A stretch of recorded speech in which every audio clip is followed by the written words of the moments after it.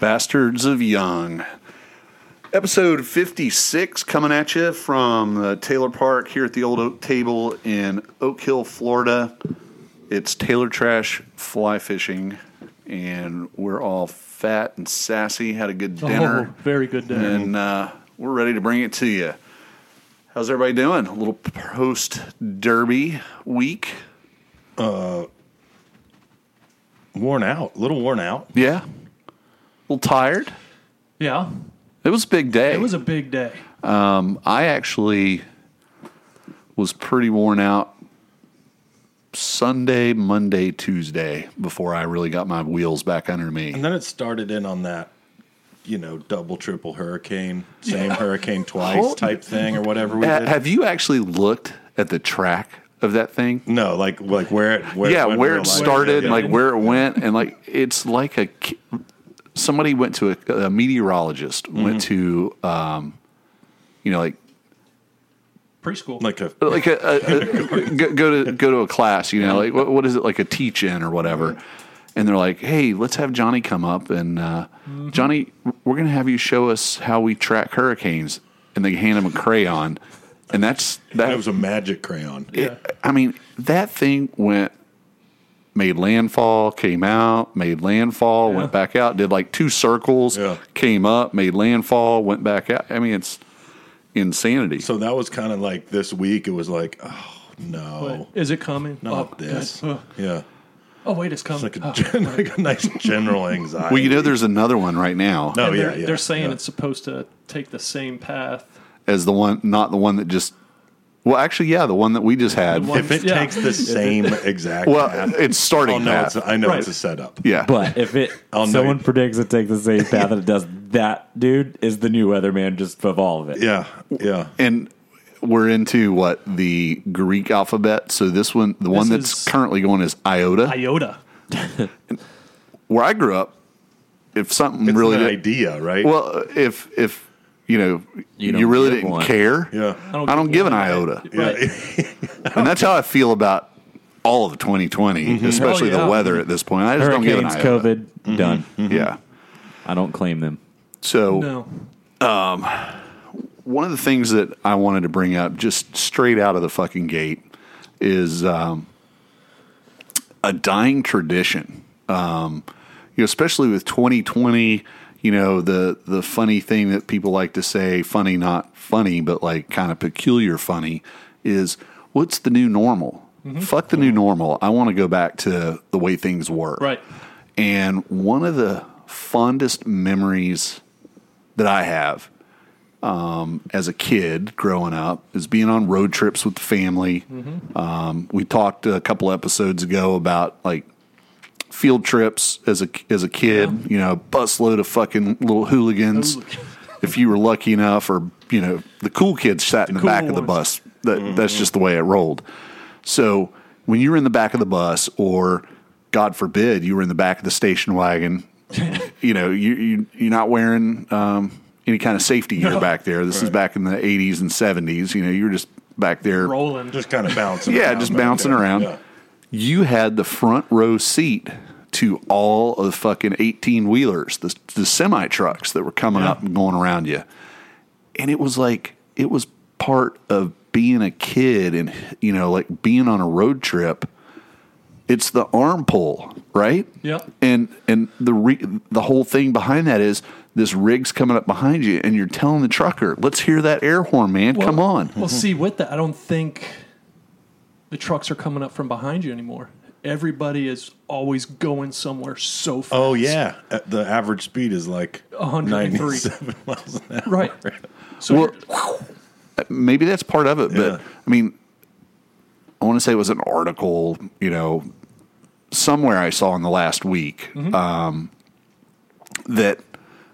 truckers are saying it doesn't really happen anymore. Kids are not doing the arm pull, like saying, hey, blow the horn. So if you guys that listen to our shitty-ass little podcast would help us, teach your kids to get the truckers to blow the damn air horn. Yeah. That's something. I mean, so it needs to come back. You've got to think, too, it's generational in the fact that when they reached up and pulled that cord, it was to feed air onto air horns that were on the roof. Right, absolutely. I don't know if they still have that. Oh, they have to. Like a string hanging down. You know, they probably just have like a button on the like on the steering wheel, like a regular car or something. I don't know. You know what I mean?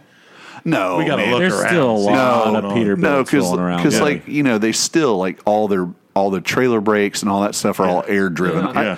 There's no way they 'Cause it was like a valve. Dude, you if know, they engineered out the actual the air string- horns, Right. like the chain Well, or on string or our whatever. trip up north, I taught the little one about tooting the horn. Mm-hmm. Of course, I couldn't see if they were pulling or pressing, yeah. but they did it. It took some time to convince her and tell her why you were doing it. now when it happened for the first time and she got the was reward so for stoked. Smile from ear to ear, and then what it all comes down to: we grew up. Your only entertainment was looking out the window. right. That's Isn't that or like you had a book. Yeah. Now there's TVs. DVD player in the back of the headrest, Yeah. phone in the hand, iPad. Mm-hmm. So they're not looking. I'm And I just, think- I don't like, I never had any of that really. I No. mean, even until now, I Yeah. don't have like any kind of like minivans or anything that would have some, Well, like, you know, who the what I fuck are you kidding, Carl? mean? What? You're never a passenger these days. That's right. Carl's never the passenger, Right. so he's busy driving. Right. I still That watch. being said, I've seen your setup. Don't play dumb. Try to get Carl to toot his horn, flick a cigarette butt at you. Sitting there one day, he's like, we're just driving to making a Dunkin' run at work. He's like, yeah, so this is how I do it. He's like, this little spot right here, I just set my phone right here on the steering column. He's like, I can put on YouTube whatever I want. Oh my god! So I took show notes. I was like, damn good idea. But yeah, it's a dying art. Yeah, like what do kids? The other one is like, what do kids do? Like a motion for rolling up the window. They don't know. oh, they're just going to like point down. Yeah. But, Yeah, like you know, they just- like because you're right. Yeah, Yeah, yeah. like you'd be like, Yeah, you know, that sucker down. roll it down, man, Yeah. roll it down. Even like the cheap stuff comes with power windows now these days. It does. Damn. You know what's funny is they make fun of people for having, man. I was like, I saw this I thing. I was got like, I got in this guy's car on a date and he had freaking manual windows. And like, oh my God, Yeah. red flag. I was like, Get a life. yep. Girl, you're lucky we have windows. Yeah. But yeah, we got to bring it back. That There's still a lot of trucks on the road. Oh, lots. Yeah, yeah.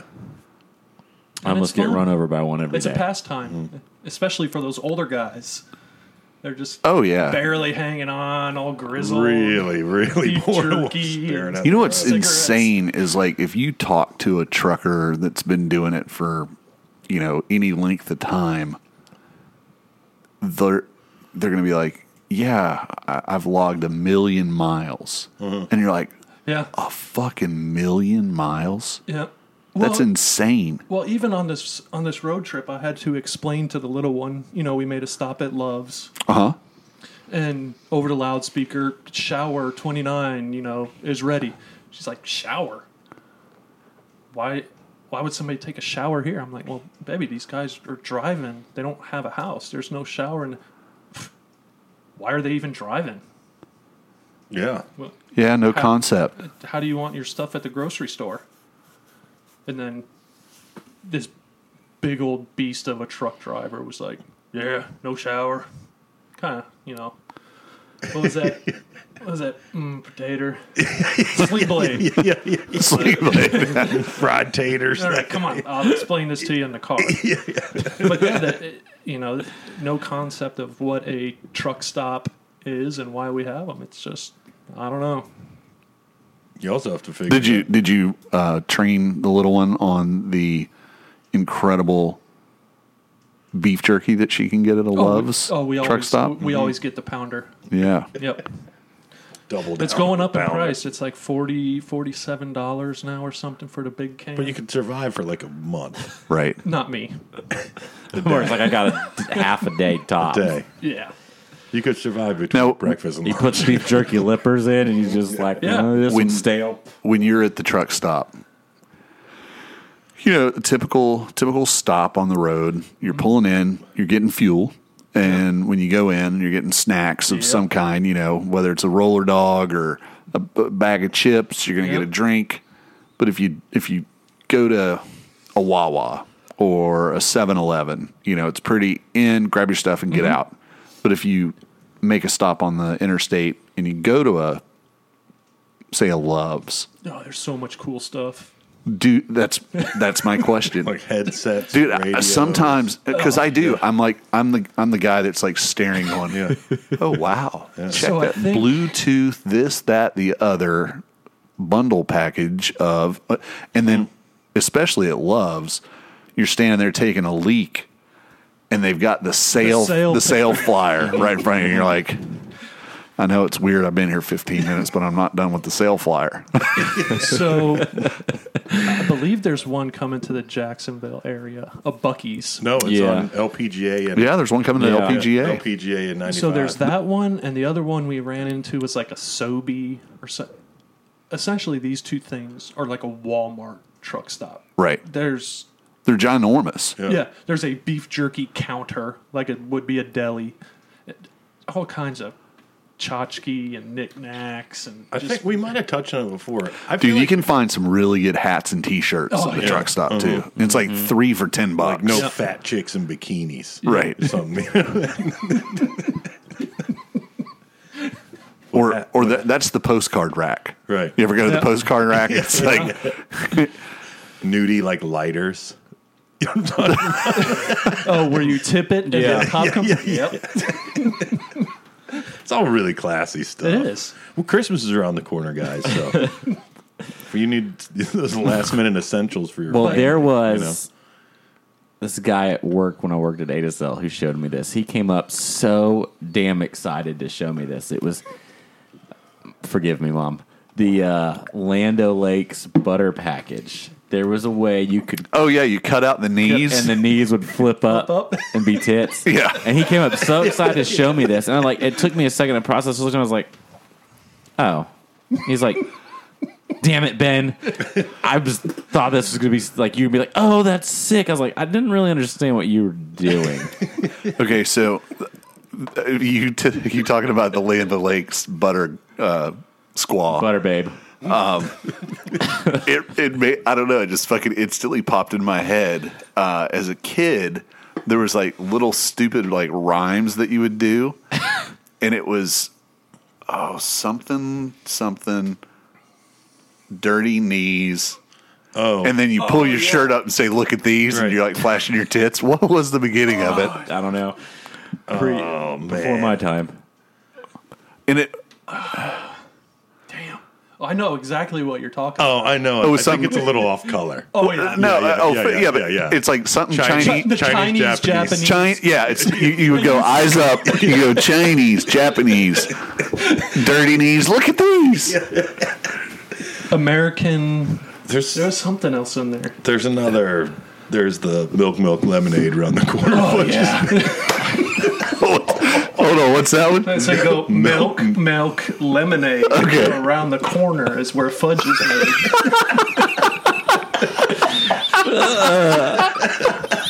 Yep.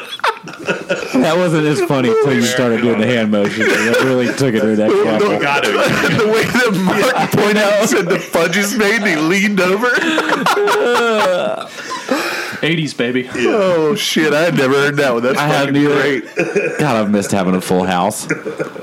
See, now, these are little things that I can't wait to, like, they don't do it. Share with my 15-year-old, while we're at the 7-Eleven the next time. Be like, hey, Wyatt, check this out. Yeah. Milk, and you gotta do the dance and the hand signals. If you go to the right truck stop, hey Wyatt, check this out. If you turn the lighter upside down, I don't know if they make them. I think I'm sure they make them. AP would. Right. You can't tell me the meth lab doesn't freaking have those for sale. No, they got the ones where you just turn it into a crack torch. Shoot. I feel like there was some kind of like lawlessness with trucking at some point where like truckers were like had like tattoos and stuff and it was kind of wild. Well, you got to think there was You know what I mean? Convoy. Smokey and the Bandit. Yeah. All those were like Are they like really accepted corporate? but they were like clean and weird accepted now? as. Yeah. I wanted to be a trucker. I was like, get paid to drive around and see America. Then you join the Army. Right. You get paid to see the world. It's a lot. I mean, you're not on the French Riviera, generally speaking. Well, not the French Riviera. Right. I'm just messing. okay. We're blowing out on a couple. But no, of it was channels here. always, I guess, intriguing to me. You know, the life on the road. I mean, Had it's that not too small late. little Redneck Riviera. kitchenette, Right. if you want to call Oh, it I've that. definitely looked at, like, on the internet at what those trucks have now. Oh, it's ridiculous. Yeah, they're... 35-inch screens in the back and And for the... Bluetooth and microwaves. Yeah. And, Ready to roll. oh, yeah. I mean, all you don't have is the shower. You're still showering at the Buc-ee's. It's cool. If you're the little one, you don't need a shower. You just drive. That's your job. Oof. All right, so the Dinghy Derby, the 2020 edition of the Dinghy Derby, man, I'm going to go ahead and kick it off and just say humbled. Very. Humbled by the number of our listeners that made road trips to come to the Dinghy Derby.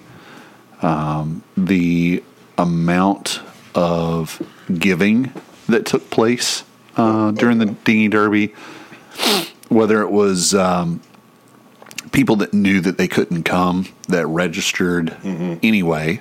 There were people that absolutely made donations that took our breath, Oh, that yeah. said, you know, no way I can come, but I want to support what you guys are doing for the lagoon, and doing it through MDC is a great way to do it. Down to the number of people that participated in the raffle. And there's some people that understand raffles, man. They love it. I think That they understand that the more you put into the raffle, the Yeah. more likely you are going to come out a victor in the Yeah. raffle. it's just the numbers game. It's just a numbers game. And then it goes without saying, all of the people that supported the raffle by donating prizes. Right. Rich up at District Angling. Walter's Fly Rods. I should have a list and be able to read a list of everybody, but I don't. I'm not prepared. There was some like just- last minute things that Yep. popped in, and it was like, wow, like holy wow, like this whole thing was already going on. We're already like, you know, selling tickets. Everybody's there, and then here pops up, you know, more stuff. Yeah. You know, and I'm like, holy cow. I mean, we ended up with 65, close to 70, somewhere between 65 and 70 individual prizes. No. It was like 74. Okay. Yeah. So, and the MC, Ben, Yeah, you did yeah. a phenomenal job as MC on the raffle. So, 74, 75 prizes. But again, we ended it with the 2 online raffles for the Paul Puckett prints. And we had been asked ahead of time, hey, I'm in Colorado. I'd like to participate in the raffle. How do I do that? And well, get an airline ticket and come down like everybody else was the answer. And Paul reached out in the middle of the week leading up to the Derby. It was like, hey man, I just it's been slipping my mind. I want to get something down to you guys. I'll send a couple of prints. And, I guess the post office was busy delivering mail-in ballots, and Paul's package came in late. So we're like, okay, what are we going to do? And we did those last 2 raffles, and just those 2 raffles alone raised a shit ton of money. So the grand total, we're at $12,000 that the MDC is going to get. And if you were at the event, I honestly had tears in my eyes listening to Chad talk about how that money was going to impact their organization, and the way he referred to it as soft money that it's not part of the operational cost, the conservation work. It's a year-to-year struggle to fund that, and knowing that we're going to be able to put that kind of shot in the arm for Jesse to administer that, and whether it's Shuck and Share, whether it's the Living Shoreline Restoration,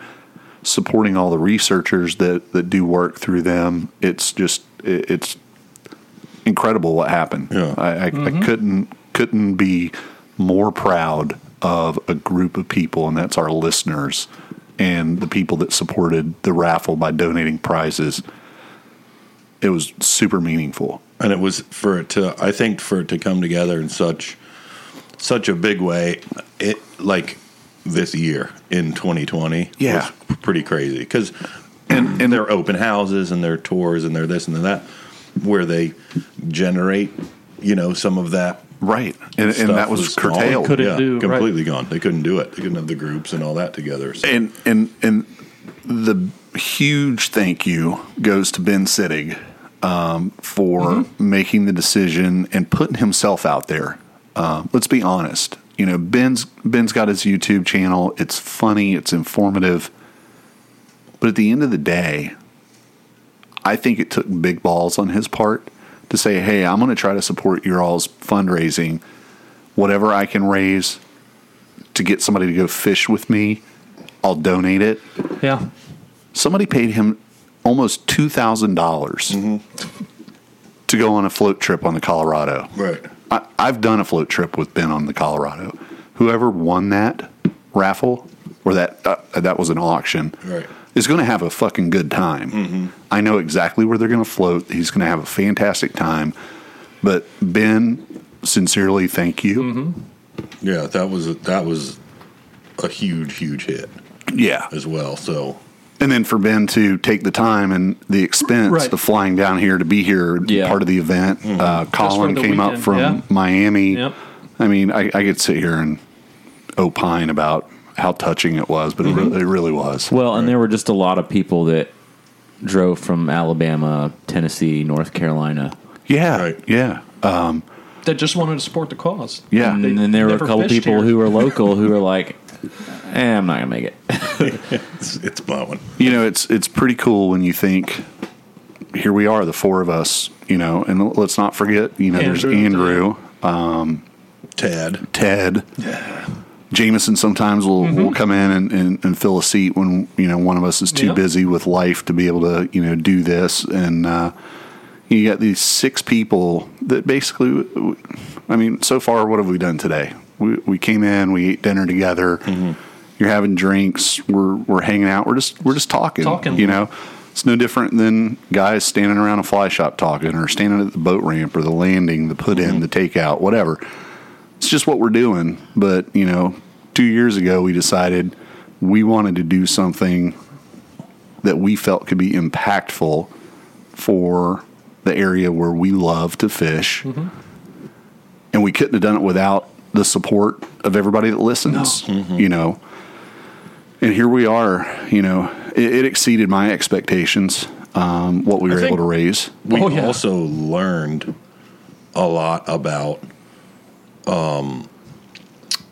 like, as much as we learned the first year, I think I learned Way more as- this year. as Yeah. much or more, like, doubled down, because Because we're not event planners. No, That's no. not what we do for a living. we can't drag 70 items out to a dock sandbar. or a sandbar or Yeah. whatever. So I think 2021, looking forward to seeing again. We get to see people that we don't really get to see very often. Right. Right. I mean, we haven't even seen Ted in like Just through social months and media. months Well, and okay, months. so Oh, the yeah. the night before, the night before was our family reunion, really. And it was a big. I was thinking like 15 or 20 people. yeah, That table. Yeah. It was a long ass table. It could have been 20, easily 20 people. yeah, and we all got together, drank, ate dinner, caught up on what everybody's been up to, Yeah. what everybody's been doing, the expectation for the weekend. It was just the most soul warming weekend. Yeah. It felt good. Yeah. And you know what it feels better than? Having a meaningless sticker on the back window of your truck Right. that says that you're supporting or doing something. It was roll your sleeves up, rub shoulders with like-minded people, and actually raise money and hand it to somebody that you know has a 20-year history of walking the walk and doing actual boots on the ground, real work. Right. For a particular place. Yes. You know, where they are. Right. It's not This nebulous... of from here to there. And Right. Well, the even cool, well, not cooler, but another cool thing is Chad was saying how he actually went to high school there. Right. It was a high school. And there was a guy there, Matt Davids. He taught Right. there at Yeah. high school before it had moved. Right. So it was kind of cool how we were kind of from the micro to the macro. And then people that grew kids up used to show on up. property. They wouldn't take the bus to school. They'd take their boats and they'd tie them up. Well, that's actually, there was a certain day of the week that seniors were allowed to come to school via boat. And they all parked their boats back on the canal on so the damn backside. cool. Yeah. And you know, part of that property, you know, if you stood back or you took it, you know how there's the It's huge big. mound of, Yeah. so if you walk up on top of that and look, basically it's this huge rectangle where the school used to be, where they brought in all the fill to bring it up, you know, to get it to a level so it was buildable. And you had all the high school buildings there. The building that Marine Discovery Center operates out of was the administration building. That's front office. That's in where front we office. Went in. And that's they tore down the entire rest of the school and saved that. The property where the MDC is with the amphitheater and the everything now is actually owned by Florida Wildlife Commission. It's an FWC facility. Yeah. And they've given the MDC building. They've allowed MDC like through a long-term lease, like a 100-year lease or something. So one of the projects that's really cool, I don't know how many of you guys took the time to do it. I feel remiss by not announcing, hey, make sure you walk over there and look. There's a quarter of that property, and that's why there's that huge mound of dirt that they excavated out, and it's actually a restoration of the marsh where they said, hey, we want to see, this was claimed for the buildings, so we're going to remove it and try to bring it. see if it how long will it take to return to a viable marsh. Right. And it's I haven't insane. seen it. You haven't? Seen it in, no, in like a Okay. year or so or whatever, when we were maybe the time before last we were there. Right. And it was almost like I kind of forgot about it because it's all grown up now. Like all the grass around it, it looks like nothing was kind of there in the first place. Exactly. You know what I mean? Yeah, it's completely restored. When I saw it the first time, it was like you could see like the corn rows of like planted like grasses and like all that kind of stuff. It looked like they had just kind of done it. Now you're just looking at another piece of shore. Yeah. You know, with grass and natural stuff. I ride my bike over there sometimes in the evening, and I'll take a fly ride with me. And you can literally stand there and see the fish coming in, going back out with the tide. It's, you know, you'll see sea turtles come swimming by. You'll see manatees come swimming by, occasionally a redfish. It's pretty cool back there. Yeah, they do. They're doing it. And that facility is just so neat. That big amphitheater is kind of begging for some kind of summer concert series. Yeah. Yeah. It's beautiful. Yeah. Beautiful. You know, they've been doing community drive-in movies. Yeah. Oh, really? Yeah. Yeah. And like cool. the last one that they had, it was absolutely packed. Everybody came and, you know, like they socially distance or whatever, yeah. but everybody's doing like the drive-in movie outside kind of thing. So, again, Even just the event being blown out. Oh shit! Where are we going to go? Right. And ending up there and having more of just a social. A social, yeah. Right. It's, versus the boats and this and that and the other, and being able to kind of pivot last minute. That was yeah. like awesome. And for us to have to pivot like that, because, you know, when you're putting on an event like that, and we started realizing that the weather was really questionable, and then 24 hours out, the forecast is for a small craft advisory. Yeah. You have to say, look, man, as much as we want, and there's nobody that wanted it on the water more than us. I mean, it's the essence of it. It's the dinghy derby, right? Yep. But you have to say, okay, to be responsible, God forbid, there's people that are coming to this that aren't familiar with the waterway to begin with. Right. What if somebody does get into some kind of, a motor problem or God forbid, is in a small vessel and it's as bad as they're claiming it's going to be, and somebody takes on water or sinks or what. So you just have to go, all right, I'm going to have to make the call. And we made the call. We all talked about it and said, yeah, as much as we don't want to, this is the best idea. For that number of people to say, that's all right. That's all right. We're just down for the event. Yeah. We're down to support MDC, and to have that many people show up was incredible. The morning it was kind of funny because that morning I was like, oh man, maybe this thing blew away. I know. It was wonderful. Yeah. But then it got breezy and it was like sustained. I wouldn't even call it like wind where we were standing. Right. Like it was perfect for standing around outside, basically like in a field. There was some cover, but Yeah, we were on the time, back side of the building. We were on the lee Yeah. side, so But it was like just perfect to kind of just enough to keep you cool. Yep. Right. But if we had walked around that other side of the building or been, bobbing around in a dumb little boat in the lagoon, yeah, it would have been it would have been miserable. shitty. Yeah, really shitty. Walking to Merkins, policing the area, making sure everybody was leaving. Walking, I was like, good. Yeah, God, it's cooking. like, It was cooking. wow. Yeah. Being, like you said, on that leeward side of the building all day, and then you get in it, you're like, Yeah, good call. yeah. I think that's going to be, in years to come, I think that's going to be the way. I mean, obviously do the derby and then like the following day or that night or whatever it is. Well, I think kind of the original plan, when it was going to Do take the place thingy, back in the yeah. spring, was the thingy before the dinghy. I think that we proved this year with the way we had to do it that the thingy before the dinghy actually will be like really a lot of fun. Right. And then we'll follow up with we're good. Yeah.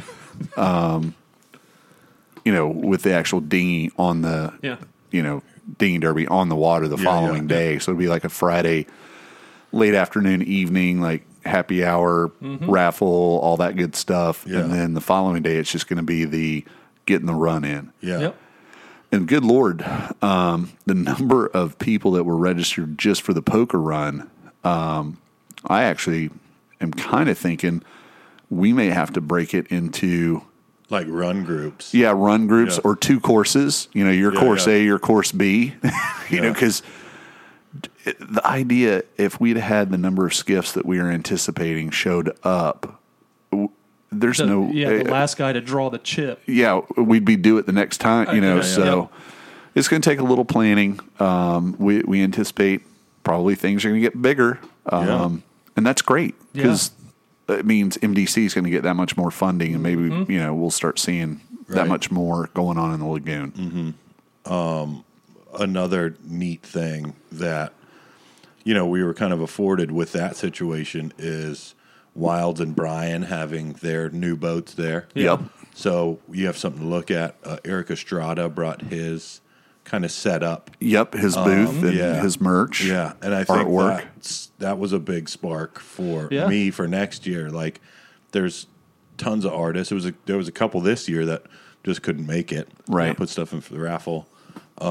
To where we could have a bunch going on. Yeah, I mean, it could be a really cool little evening of The stuff to look at, stuff to see. Kind of like a mini trade show kind of almost. yeah, situation. like a festival kind of yeah, atmosphere with vendors and local merchants that want to participate and support their local nonprofit, being Marine Discovery Center. Yeah. Travis Luther, who I would have loved to have won that painting. yeah. There's a lot of stuff in the raffle. I was like, man, I wish I was just a person Right. I wish I here, just not would've putting it roamed on. up here Right. now. Travis had originally planned back in the spring to be there and be doing a live painting while the event was going on. That would have been cool to see. Yep. Oh, not to mention the whole entire thing was like 6 months after it was supposed to be. Right, exactly. Yeah. Like we're like, Yeah. it's supposed to be like height of summer. Right. And everything got pushed back. Not only like not from the water to the Marine Discovery Center, but 6 months after or 5 months after, whatever it was. So like, what a weird kind of scramble to work out as well as it did. I'm like, man, that you don't have many more bumps in the road than Right. It made my we heart had happy. this. Yeah. Kind of the standard 2020 program. Yeah. Yep. Yeah. A lot of change, a lot of fucking pivoting, but we pulled it off, fellas. Yes. And thanks to each and every one of you guys at the table. Again, can't thank Mama Shannon. everybody. Yeah. Oh, yeah. The yeah. support staff and chaperones, Yes. Shannon, Susan, Bree. Yeah. Yeah. Without Shannon and Susan, it wouldn't have happened. Emma. So Emma did she's a a little fantastic hustler. job. She made what, $20 off of you? Yeah. And then Somebody else and then gave she her made- $20, and she said they were smarter than me. Well, So you were forced. Right. And then I realized that they were. yeah, she was a little hustler. Right. She'd go to people that, she saw having like a hard time with their tickets, and she'd just be like, "You need some help?" Let me And tear she'd them tear them tickets. up. Yeah. For, oh, here's a 20 spot. Mm-hmm. Dang. I have to say, Ben Sittig actually pulled off the raffle this year much better than he did in Charleston the year prior. He remembered to put in one half of the ticket, I don't know. Like I, I said, forgot it just, about that. That was pretty funny. It just made my heart happy seeing all the support we had. Amen to It that. did. And getting to like meet people and like talk to people you know Yeah. of on Instagram that you don't necessarily No. never met in real Right. life. That's something that I would be kind of a facet. Obviously for us, we do get to see, a lot of people, but the more people that come from farther, we replace like kind of what we had with like ICAST, Yeah. locally. At Yeah, least, for sure. We don't like in Central Florida to have that and even when you yearly meeting could be awesome. And what's crazy to me is, the lack of a lot of the local personalities and Right. the lack of local shop participation in the event. And, part of that could be, as far as like shops and, vendors and stuff like that. That's our fault. We could have gone out and solicited their participation. But I'm a big believer that the more grassroots that we keep this, the more meaningful it's going to be. Right. And while I say that, I do hope that we see, greater participation from the fly shop that's probably the closest to the Marine Discovery Center, getting more involved. I would certainly hope that next year that we see more of our permitted guides that utilize Mosquito Lagoon as the venue where they earn their living, take a little bit more care and concern and actually show up and support the restoration of their office. Right. Because that was very sorely lacking. And even as the couple of guys there that are from around here, and one or two. It would have been a really good place to meet a bunch of out of towners. Yes. For a guide. You know what yeah. I mean? Bunch of out of towners here to fish on a windy weekend. Maybe a boat, maybe not a boat. Right. Yep. So yeah. So that goes both ways. You know what I mean? That would be just a great place to hobnob. Absolutely. Oh, Yeah. Talk about a great Yeah. marketing opportunity. Here's a business card. Yeah. Yeah. Because, I'll be honest with you, I got a DM today. Somebody that was like, hey, do you ever take charters out? And I was like, no, man, I'm not a guide. You apparently don't listen quite close enough. The guys think I'm mean on the boat. So Brutal. I'm probably not the kind of guy you'd want to go out with anyway. But I do know a few people that I'm willing to recommend. And Yeah, like what? Butts got Yeah. Tanners, and that's who got the recommendation. right? I because scratch your back, you scratch my back. right. Well, and it's people that I know that really Right. believe and do the right Absolutely. thing. So And there were people that I was standing in front of. I don't even remember who it was. Somebody that knew him kind of second or third hand. right. And a trip by Tanner, blah, blah, blah. And Brian won it. And they're like, oh, man, he's going to have a good time. And like, that guy's so cool. Yeah. Yeah. And I'm like, right on. Yeah, I You- almost. You absolutely you know, will. I almost wanted to sneak into his room that night and take the little printout. Right. I don't know what happened to it. I don't know. Hey, Tanner. I won. Well, let's think about taking a quick break, and when we come back, we'll pick up with some kind of nonsense and see where it takes us.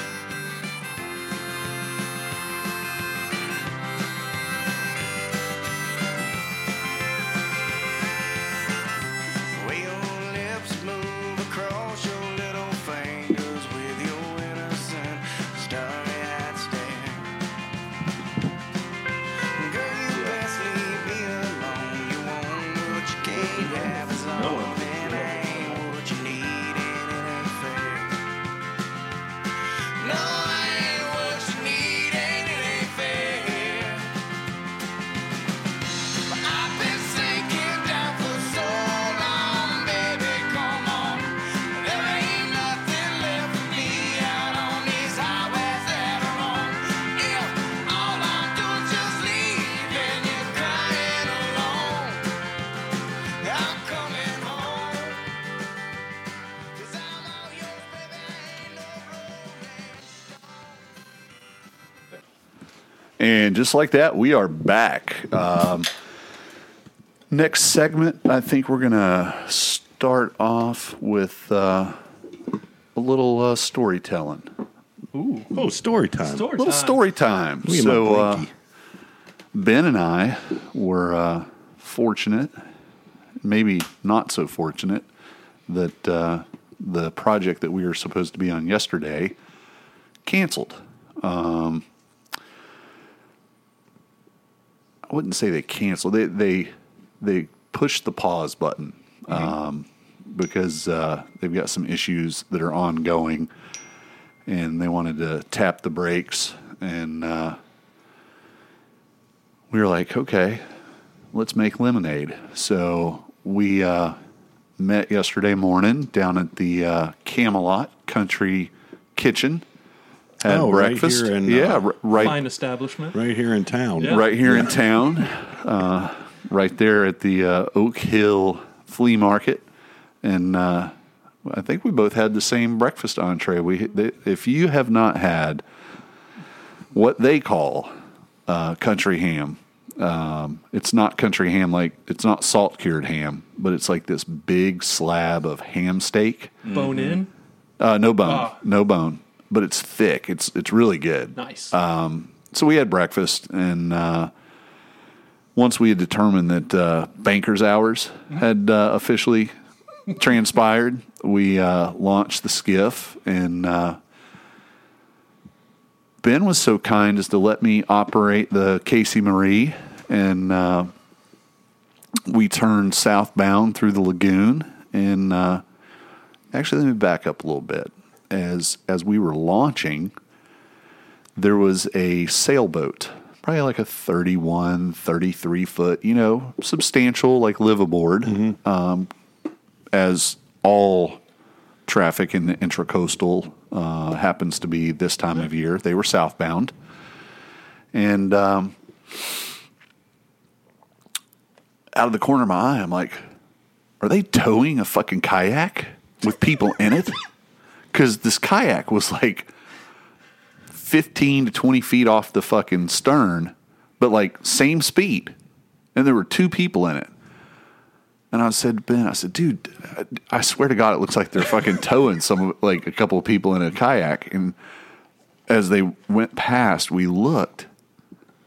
They weren't towing these two people in the kayak. These two fuckers were paddling, keeping up with. And that, There were no like shit. Running were they down like a man. and rad racers? and they Started gaining. The sailboat was under power. It wasn't under sail. and he was probably pushing 10 knots, I would guess. Yeah. And they were off his fucking transom and just stroking. They were in that slipstream. And no, they're off to the side of it. So as we idled out, we were like, holy shit, they're fucking jamming on it. So we fucking take off and go to the east of the east side clinkers across from Lopez, go through the Lopez cut. And we go down and we're just coming down the south side of George's Bar. And I look off to the west and there's that same sailboat. And son of a bitch, those fucking people are still behind that fucking sailboat. So we went over and got out to the next channel marker ahead of them and stopped. And Ben's got video. Yeah, I'll post it. Yeah, and we shut down, and as they're going by, we were like, hell yeah, you guys are fucking kicking ass. And they're like, thanks. And we're like, where are you guys heading? They're like, just headed to the beach. And we're like, okay. And so off we go. We went all the way down pretty much to what I refer to as the Twin Palms impoundment, basically due east of Hollover Canal. I think it was Hurricane Matthew blew the dike open on the backside there. And what used to be an impoundment was now opened up and has been opened up to the greater lagoon for 3 years, I guess. Yeah. 2.5, 3 years. And we were going to go back and fish in what used to be the old impoundment. Just get out of the wind and all that. Get down there, son of a bitch. The U.S. Fish and Wildlife Service has paid somebody to fill that back in, and it's now a dike again. Why? That's my question. It's like, I thought that for the most part, that it wasn't a good idea in the first place. But it was a terrible idea in the first place. But they've realized that, and they just kind of have let it go on purpose, right? I mean, they haven't taken it down, but they don't. So that's what I thought. Yeah. Spend any money. Yet here it is. They, somebody was paid to bring a track hoe down there and fill it back in and make it a road on top of it, and now it's an impoundment again. And I was like, Ben knows I was pissed. I was all manners of what the fuck, and we'd spent 45 minutes running down there to and now here it is closed off again. And what I don't understand about the management of the wildlife refuge. I've spoken at length, hour and a half phone conversation with the wildlife refuge biologist, specifically about the impoundments. And the one thing that he had told me, and it was like the feather in their cap, is when the U.S. Fish and Wildlife Service was founded, their mission is, and their first priority is the wildlife, hence Wildlife Service. Right. All of their decision making is supposed to be through the prism of what is best for the wildlife in this refuge. They could care less about me as an angler. They could care less about Nick Clark as a duck hunter or Bob Smith from Idaho that comes down here to do Audubon bird watching. If we somehow fit into the management of the park, then they'll consider what our needs are, but it has to primarily be serve the need of the wildlife first. So to me, if nature removed that dike, that portion of the dike, and created now a larger lagoon and now access for the larger, greater lagoon to be reconnected with the marsh, to me, that's like a no-brainer that it's to the benefit of the wildlife. And a little bit of like a natural win. Yeah, a natural win. Win-win, Yeah. And then there's U.S. Fish and Wildlife Service Fisheries Division. Every summer, and it's either like June or July, on Twitter, their Twitter feed is all about the removal of fish obstructions, I think they call it. And and that they highlight all these projects that they're doing throughout the country where, say, out in Colorado, there's they make like the ladders. There's maybe a road crosses a creek that they measure the height of the culvert that goes under the road, and they're like, oh, well, this is too tall. There's too much of a drop. It's fish barriers. Yeah, barriers. Yeah, Fish barriers. And they realize that this is now, quote, defined as a fish barrier, that the fish can't reach the upper reaches of this watershed because this culvert is too high. They'll spend the money to come in and lower the culvert so that now there's no fish barrier. They also talk about dam removal. Like, that's a big hot topic lately. And, the number of dams, like, these are small, abandoned, like maybe it's a mill race dam or something, and the mill's not running 100 years. So they'll remove that. And that way, now fish can migrate like they could historically all the way up the river. And I look at these dikes, and these are fish barriers. I was going to say it's a dam. Yeah, it's a dam. And it's a dam with a few culverts in it. And most of the culverts have devices on the back of them that are damming them off. So it's like everywhere else in the country, they pat themselves on the back about removing fish barriers. But here, we can't get a damn break. We're restoring them. Yeah, we're restoring fish barriers. That's kind of weird to me because, I mean, Where's the I thought disconnect? everybody was on board with the fact that it's not for mosquito control anymore. No, that's only where the mosquitoes live. Yeah. And the ducks. Yeah. Well, well, here's the crazy thing. So I said that to the biologist. I said, what's so damn hard about the idea of getting rid of these dikes? Because they've done it in portions of the lagoon. It's been done.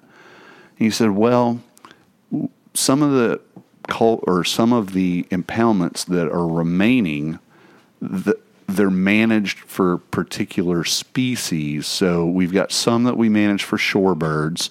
So we maintain the level of water at an appropriate level for shorebirds to be able to go in and feed. We have some that we manage for waterfowl so that the ducks want to use them, and vis-a-vis Ducks Unlimited likes them and supports them. We've got Black Point where everybody likes to be able to bird watch, and that's what we manage those for. I was like, but you're doing it at the expense of the entire ecosystem. He was like, I agree with you. He said, but the challenge is the amount of red tape that it would take to remove them. I was like, what red tape? Like, I mean, how hard? You guys didn't do any impact studies to build them originally. Like the red tape around the dynamite, like in the cartoons. That's what it should be. He said, well, you have to consider, because the dikes have been there since the 50s, so, 65, 70 years now, that the salt marsh has not been able to filter the nutrients out of the lagoon, and we find ourselves where we are now. Muck has built up in the canal on the backside, because the reason the canal is there is because that's where they reached in with the track hoe and got the spoil to create the dike. Right. So you dig a hole, build a dike. And now there's muck, and all that muck is like seagrass and naturally occurring vegetation that is rotted and gone to the bottom. And it's a huge nutrient load. I get that. But he's saying they would have to do studies of what would happen if we open these up and that effluent, that muck, now goes into the lagoon. And I'm like, well, geez, man, I'm no scientist, but the total number of gallons of water in the lagoon divided by what little bit of fucking muck might come out of back there, wouldn't it dilute and go away pretty quickly? But and that muck and all that stuff that they're saying is going to flow into the lagoon, there is a thriving ecosystem. Yeah. Living in that already. And it's and if you go to like somebody like Bonefish Tarpon Trust, they talk about the need for the improvement in the access of juvenile fish habitat, And that's what we have behind those dikes. Oh yeah. And the thing is, if you remove the dikes, you're not going to lose that. It's just going to be now open where everything can go in and out. And bigger than that is, as we have right now where the water's super high, and we're getting back to Ben and I's story, when the water in the lagoon has the ability to flood the surrounding marsh, as the water goes into the marsh, especially with the water conditions that we have now where it's murky and dirty, a lot of that turbidity, that murkiness that's in there right now is caused by the fact that we have a lack of seagrass. So when you get a sustained wind, you get silt into the water. It's just this big mud puddle that just continues to churn. But if you're allowing that water to go out, in, and across the salt marsh, you've got all the vegetation out there. And it's just like gold mining. If you create riffles or little teeny tiny barriers that slow the water down, all of the suspended solids, You're going to settle there. they settle and it cleans the water. So Ben and I ran all the way from Oak Hill halfway through the lagoon. So roughly 14 miles. The entire time, dirty, nasty mud puddle water. But then when we fished in areas that are typically islands, that are typically dry land, the salt marsh, that has been flooded because of the high water levels that we have. And it wasn't crystal clear, but it was damn close to it. There's still vegetation. And that's because we were up in the vegetation where it was filtering. It was actually doing the job of the salt marsh that the salt marsh is there for. And what else do we see up there? We saw redfish. Absolutely, we did. Ben, I don't know if your mic's... feel muty. Yeah. Yeah. You're not all there. Yeah, it's not... The Let's see. How... testing. Yeah, Ben's not coming through for some reason. Yeah, I don't even see green on the. Let's see. But to Try plugging in and unplugging again. A little technical difficulty here in the middle of the show. It's normal. Testing. Nope. What number are you, Ben? Testing. You're 5, aren't you? Maybe. yeah, Potentially. check. Let's see. We got you? I don't know. No. No. No. Weird. Let's check back here. Try that. And we're going to jiggle some wires. We're going to for jiggle some everybody. wires here for a second. Let's get jiggle with it. This is like making the sausage. Yep. That's weird, man. You cut out. All right, when I had something to say too. Oh yeah, he's on 5. He's on 5. Yep. There it is. Yeah. That was it. There we go. Oh, yeah. All right. Yeah, baby. So, Yeah, we saw some redfish. yeah. So, I mean, the salt marsh is the lifeblood of the lagoon. And, you know, the challenge, I guess you could say, is understanding and knowing that ultimately all of the property in the refuge is technically owned by NASA. So NASA has to sign off on whatever the refuge wants to do to manage it, because you've got the owner of the property is NASA. The U.S. Fish and Wildlife Service has been given the privilege of managing it as a national wildlife refuge.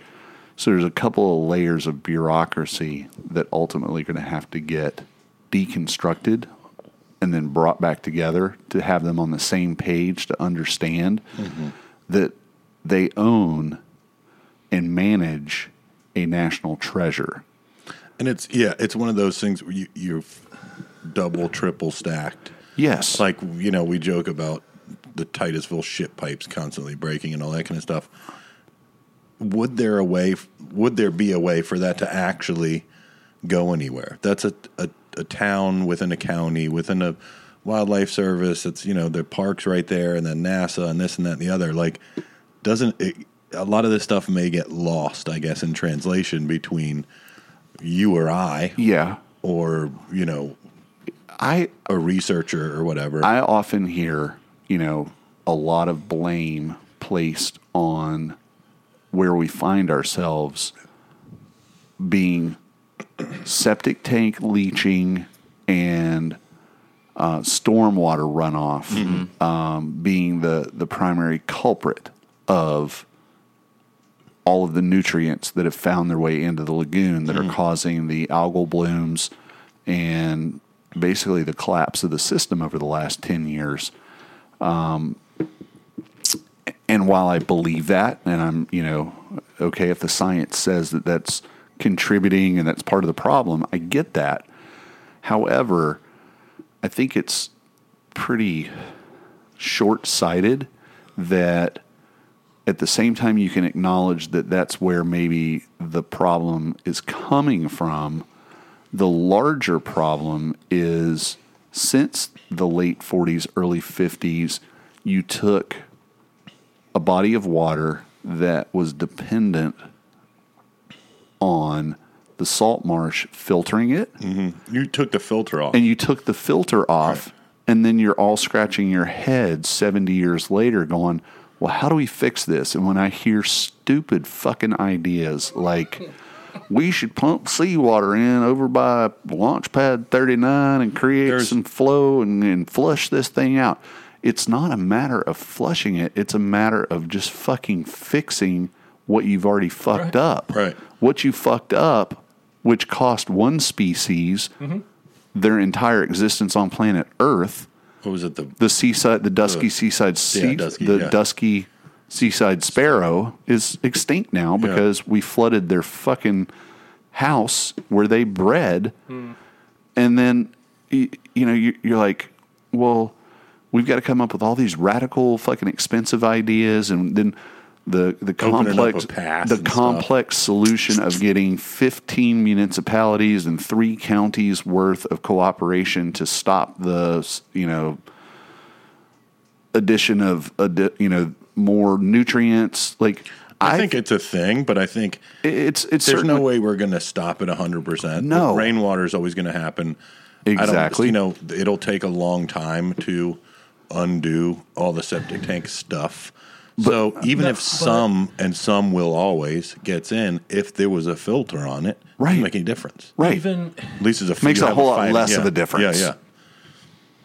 on my side, the Indian River side, they're reinforcing these dike roads now, putting in giant concrete 600-pound blocks and bringing in all that, not coquina, riprap and stuff. Right. And just dumping it on the side to keep it from being eroded away and going back to the way it was. Right. I mean, I had no idea that they still worked on any of that crap. Oh, yeah. So I thought it was what was there was still there just because. And this is anecdotal. The very first impoundment on the east side, coming down from parking lot 5, I would refer to it as the Glory Hole impoundment. It's the impoundment north of Glory Hole between like Sheldon Kurtz and Glory Hole. 15 years ago, 10 years ago, somewhere around that time frame, there were track hose out there, and we were all like, "What the fuck's going on? Are they going to tear those down?" Because just north of there in Volusia, that's the very north. I was going to say, yeah, that's where the Volusia County Brevard County line is. The Volusia County portion between parking lot 5 to that impoundment, those dikes have been removed and flattened. But from that point south, there's a bunch of impoundments that are still intact. So when we saw the track hoe out there and there was a bunch of culvert pipe stacked up, we were like, what is going on? Well, that particular impoundment, let's say, had 10 culverts. And all 10 of those culverts had those stupid valves on the interior side where they could put the boards in it and plug them up. So once it got up to a certain level, they put boards in, And that much water could never get back out. It never was able to get below that level. Sometimes the water would get high enough that it could flow in, but it could never flow out. They actually removed all of the valves, those one-way valves, on the 10 culverts that were there. And then they added 10 more culverts, and all of those culverts are open so water can flow in and out. Yeah. Now, did it double the capacity for water to flow back in there? Well, it doubled what had been previously able to happen. So I'm curious if they've been tracking the overall health behind the dike and water quality in that area. But more so than that, it's like, why didn't you just fucking Just get rid of it. just get rid of it? Yeah, take it Because down. we obviously have areas where we know we've removed it. And up here in Volusia County, north of JB's, different situation where you had all the mosquito dragline ditches. And those ditches had spoil on both sides of them that created unnatural, what we would refer to as upland. Due to the elevation of those spoil piles, cedars could grow and different things, but it also prevented a fish barrier and a water barrier that did not allow the marsh to flood. They came in and they removed those spoil piles. So now that little ditch that's there, the mosquito control ditch, is still there, but there's not a berm on either side of it. So now the water does flow more evenly across when the water gets high. And you can literally go to those areas today. They looked terrible when they first did it. Looked like, the lunar surface. Yeah. But now, just like behind Marine Discovery Center, everything's growing back. It's looking better. And you can literally see clean water coming out on the outgoing tide. And there's no secret. You can go up and find clean water up there and fish where you can't find it down south. Right. Because you have filters. You get filters. Marginally better flow too, but filters are still intact or have become more intact. Have been restored. Been restored. But I just don't understand why they don't just take them down. I mean, I spend a lot of time on the backwood ditches. Sure. Like I said, it's thriving. There's all types of fish species, gators, birds, bait fish. Now the water's tannic. It's not crystal clear. Right. But it's sustaining life back there and we're talking southern Yeah. end of the lagoon. It's With little or no clean water. I guess we're going to have to figure out what's the right button to push to get the stakeholders on the decision-making level to finally hear and see what's going on. As Ben and I went and fished basically on top of what's normally dry land, as we were coming out, we saw a manatee. That manatee was feeding, but it was not feeding on seagrass. It was actually all the way up on the bank, reaching up and eating stuff out of the marsh. Yeah. So, even the manatees are running out of food. Are running out of food. Yeah. And it's because of the cataclysmic situation of not having any filtration in this lagoon, and it's caused such poor water quality that the seagrass can't survive because it can't photosynthesize. And manatees being, a quote unquote problem here. If the grass was healthier in the first place, it wouldn't be. It would grow back. They would grow back as quick. Oh, absolutely. There was a finite amount based on the health of the. I've used the analogy before. Growing up on a farm, if you have X number of acres, you can only run X number of head of cattle. Right. If you run 2 more than you should, you don't have a pasture anymore. You have a mud, sloppy dirt field. And that's why they change pastures. Yeah, to look exactly. ahead. Yeah. So, I don't know, man. It just seems so simple, but at the same time, it's so frustrating to see. And I'm a big believer in the KISS theory. Keep it simple, stupid. if you know that you created these dikes and they're obsolete by their own admission, they are obsolete.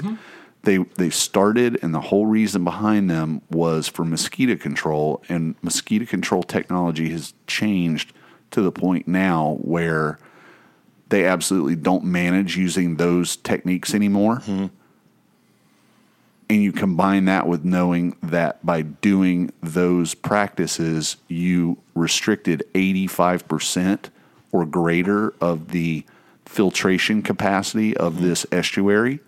Go in and remove them. Admit your mistake, go in and remove it, and see what happens. Right. And I think that's something that I have heard. This is 20 years ago or so. I think it was my brother in college did some research on the Courtney Kimball Causeway in Tampa Bay. And it's a causeway. There were bridges on it, but it was just open before.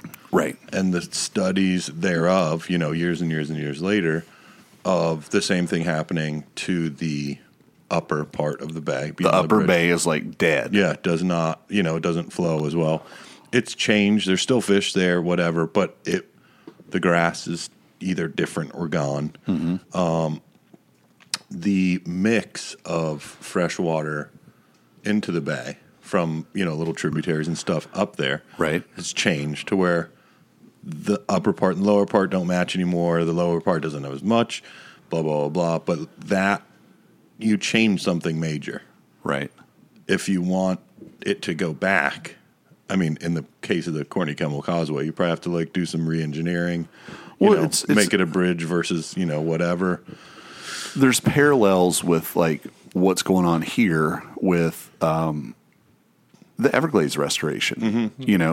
The fact that the water can't be sent south right now because of Tamiami Trail, they're fixing that. They're elevating, and it's not going to be a causeway that supports a road. It's going to be bridges, because guess what? Water can flow under bridges. Here, we have water that can't flow to the salt marsh because of these barriers, these earthen dikes that serve no useful purpose other than a manufactured fake need for management for a particular species in a particular impoundment at this time. Right. You don't see no shorebirds anywhere else but inside those impoundments. You don't see ducks nowhere in the lagoon except for the waterfowl impoundments. They don't know. They don't care. Right. It's, special interests have created, whether it's the Audubon Society having the fucking Black Point on lockdown, or the Ducks Unlimited has a couple of impoundments on lockdown, to the point where, let's be honest, let's call a fucking spade a spade. Ducks Unlimited, if you go to their website, their national website, they clearly advocate for the restoration of salt marsh. They advocate for the removal of dikes and the restoration of salt marsh. It's part of their literature. But if you talk to a Ducks Unlimited supporter member here, they will absolutely freak the fuck out on you and go crazy talking about how there's artesian wells and there's got to be and it's all freshwater impoundments, and that's the reason we can duck hunt here. I got news for you. Before the dikes were ever here, I think they still duck hunted. There were duck hunting camps on the maps when it was just all saltwater. Yeah. And just like the Twin Palms impoundment got blown open by a storm, the Ducks Unlimited impoundment got blown open by a storm prior to that. And without a permit, without any kind of fucking public hearing, without any input from the public, without any environmental impact study, they were given permission to go out and plug the dike back up.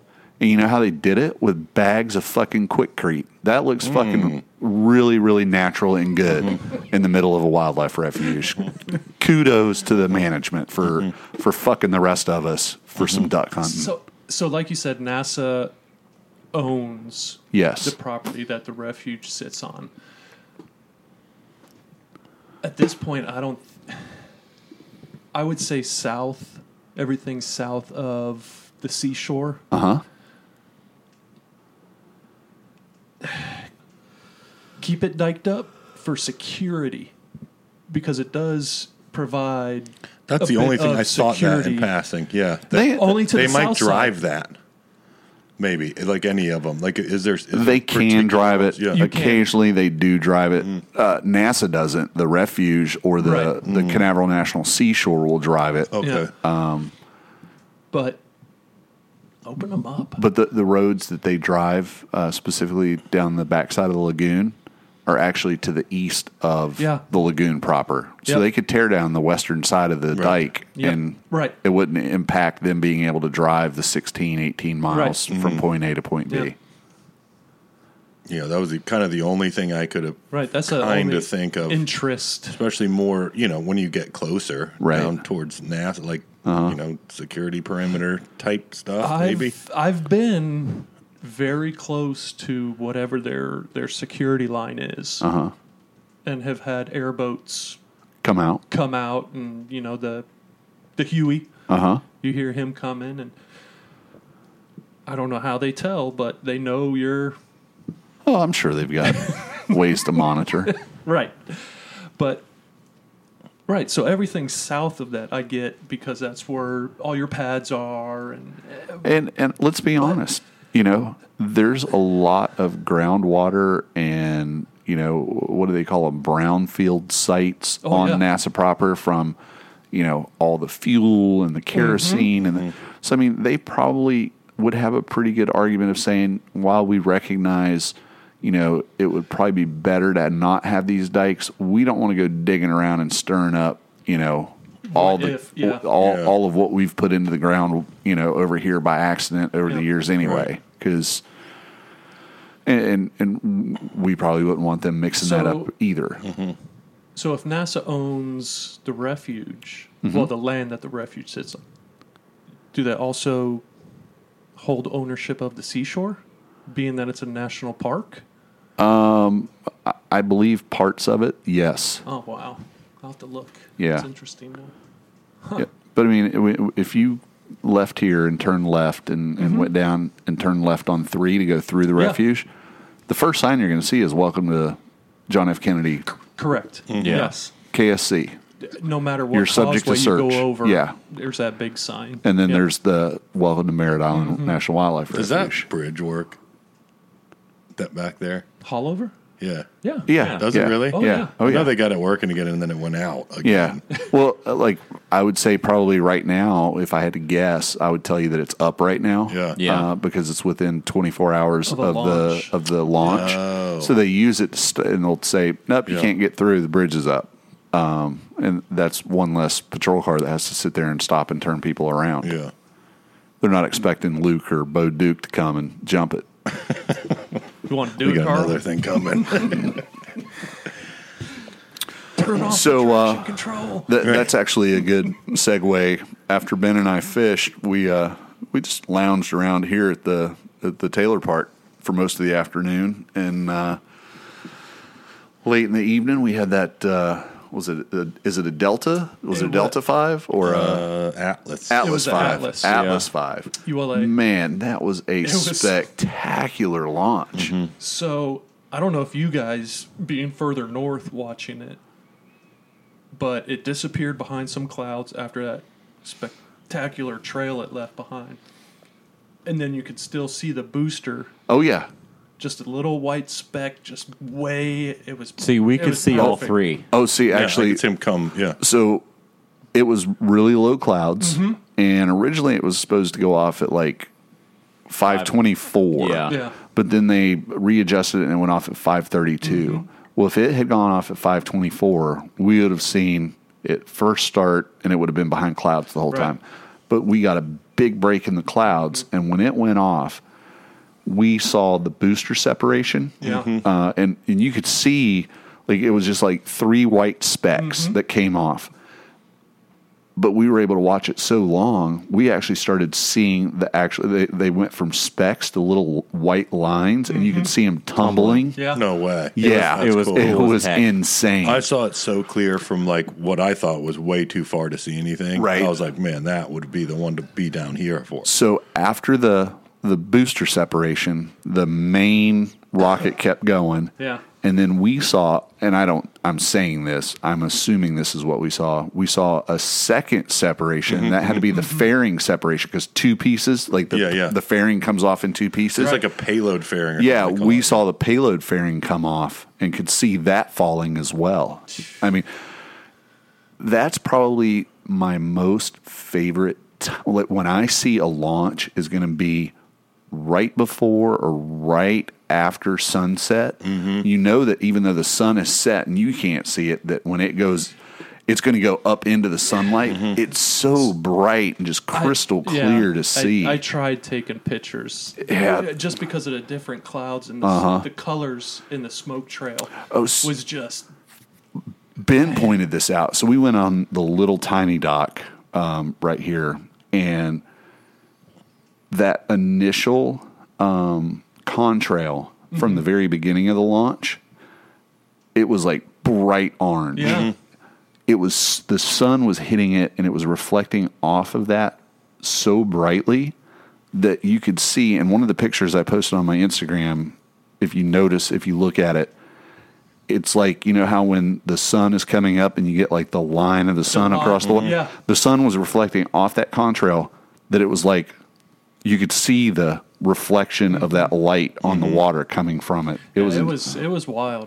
I did the a lot of noise too. Was it- Yeah, Holy super cool. shit. Yeah. I don't know if it's ULA or whatever, on their actual website, there's a live feed. Yeah. Yeah. And it has the control room and whatever. And it's, okay, it's, 7,800 miles an hour right now. Okay, it's 10 miles away. I mean, it's like Yeah.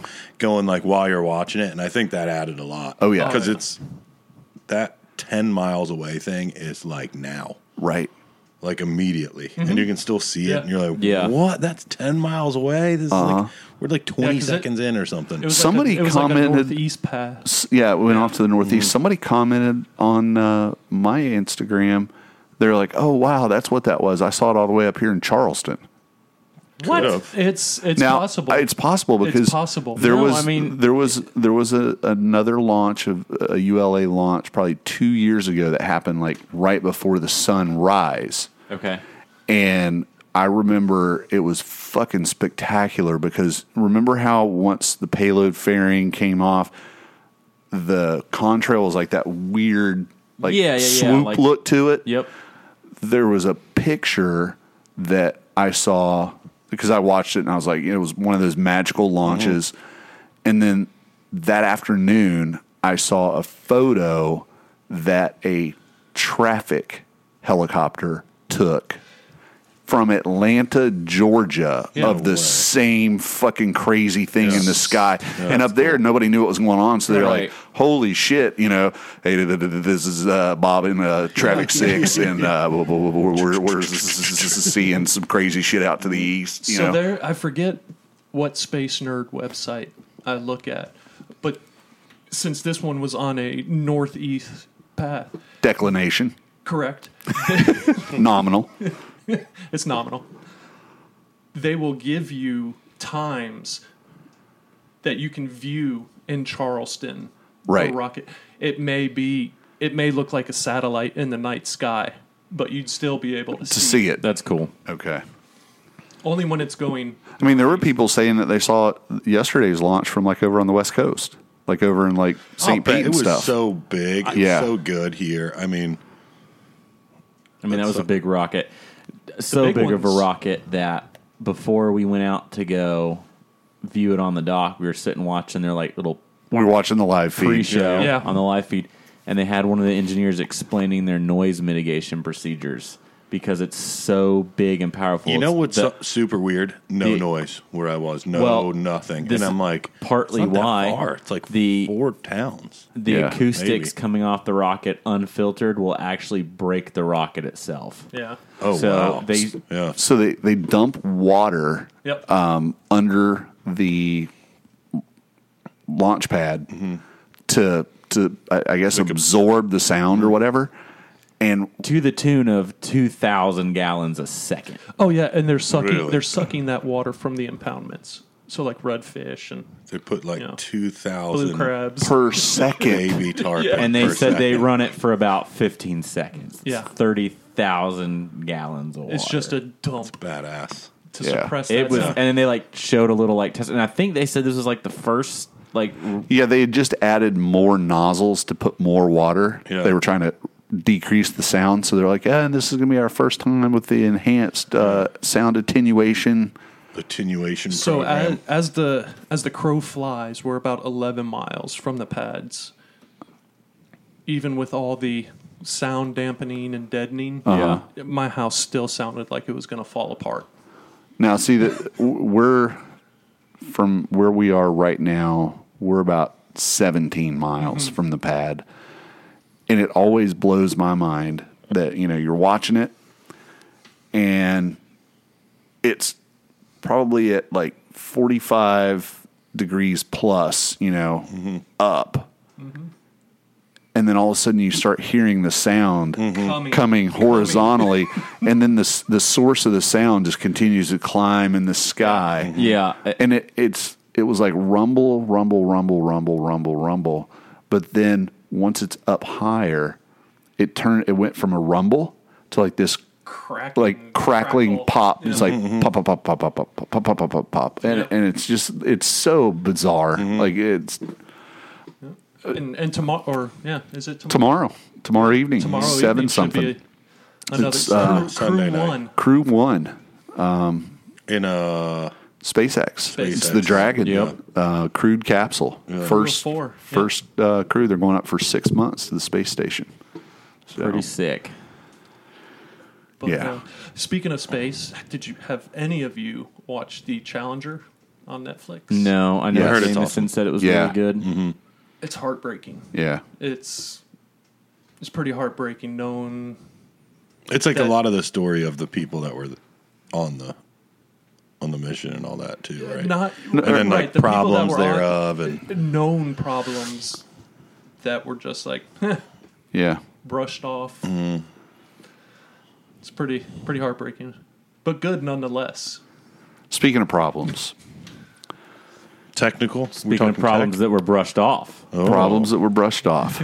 So we ain't talking NASA. apparently, I made a comment on the last podcast about a reel that I own, and it being my favorite boat anchor. And as a result of that, I've gotten quite a few DMs asking more details, to which, I said, in due time, we'll talk about it. Well, that time has come. That time is nigh. For as disappointed as I am to have to say this stuff, I think it's important that we do, simply because We can't be the only ones. we know we're not the only ones. And more so than that, our claim to fame, and fame is certainly tongue in cheek. Our claim to fame here around the Old Oak Table is authenticity. We're the most authentic fly fishing podcast in the world, probably the universe, because we're not sponsored. There's no loyalty to. We don't have, Speak of. nobody's paying our bills, Right. so we don't feel like we have to couch anything one way or the other. And as such, when we speak highly of something, it's because that's how we genuinely feel. And if we're critical of something, it's based on our experience, and we're just telling you what we think. So roll back. Probably, you know what? It's actually probably this time last year on one of our podcasts. I believe I may have brought it up, and everybody around the table was like, "Yeah, I've seen that. I think that's cool as shit." And we were talking about Seigler reels and their box challenge, and we were talking about how just really it was an out of the box, pun intended, marketing idea where they came up with this box challenge where if you bought their reel came in this wooden box, and around the four sides of this cube box, it had 4 species of fish. And their marketing was that if you bought the reel and you went out and you caught these 4 species on this reel, documented it, shared it on social media, they would give you a second reel for free. Correct. We talked about it. We raved about it. We thought it was a really cool idea. Yeah. It was really neat. And lo and behold, 2 months later, 2.5 months later, whatever it was, we found ourselves on a road trip to Atlanta to go to the fly fishing show. While we were there, unbeknownst to us, they were there as manufacturer, and they had hooked up with Fishhawk. Yes. And they were selling their newest version of their lever drag fly fishing reel, the SF.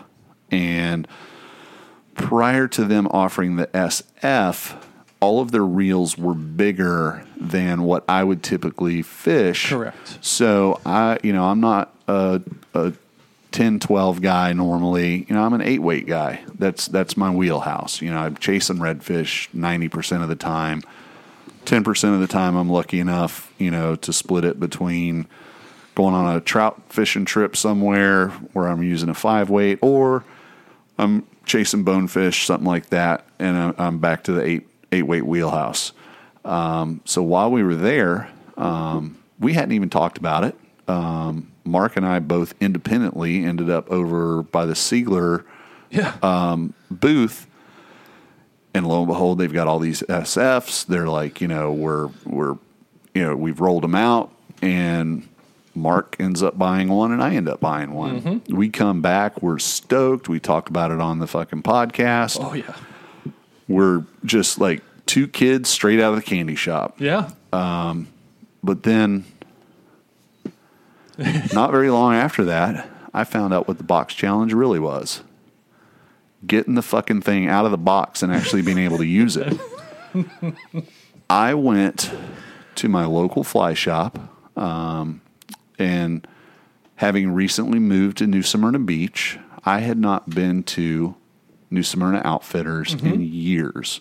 But since I now live in New Smyrna Beach, actually less than 2 blocks away from that shop, I grabbed my new reel with my chest puffed out. Oh, yeah. I strutted down fucking town to Canal Street, walked in, handed my reel to the guy at the counter, actually a young lady, and said, I need to get backing put on this.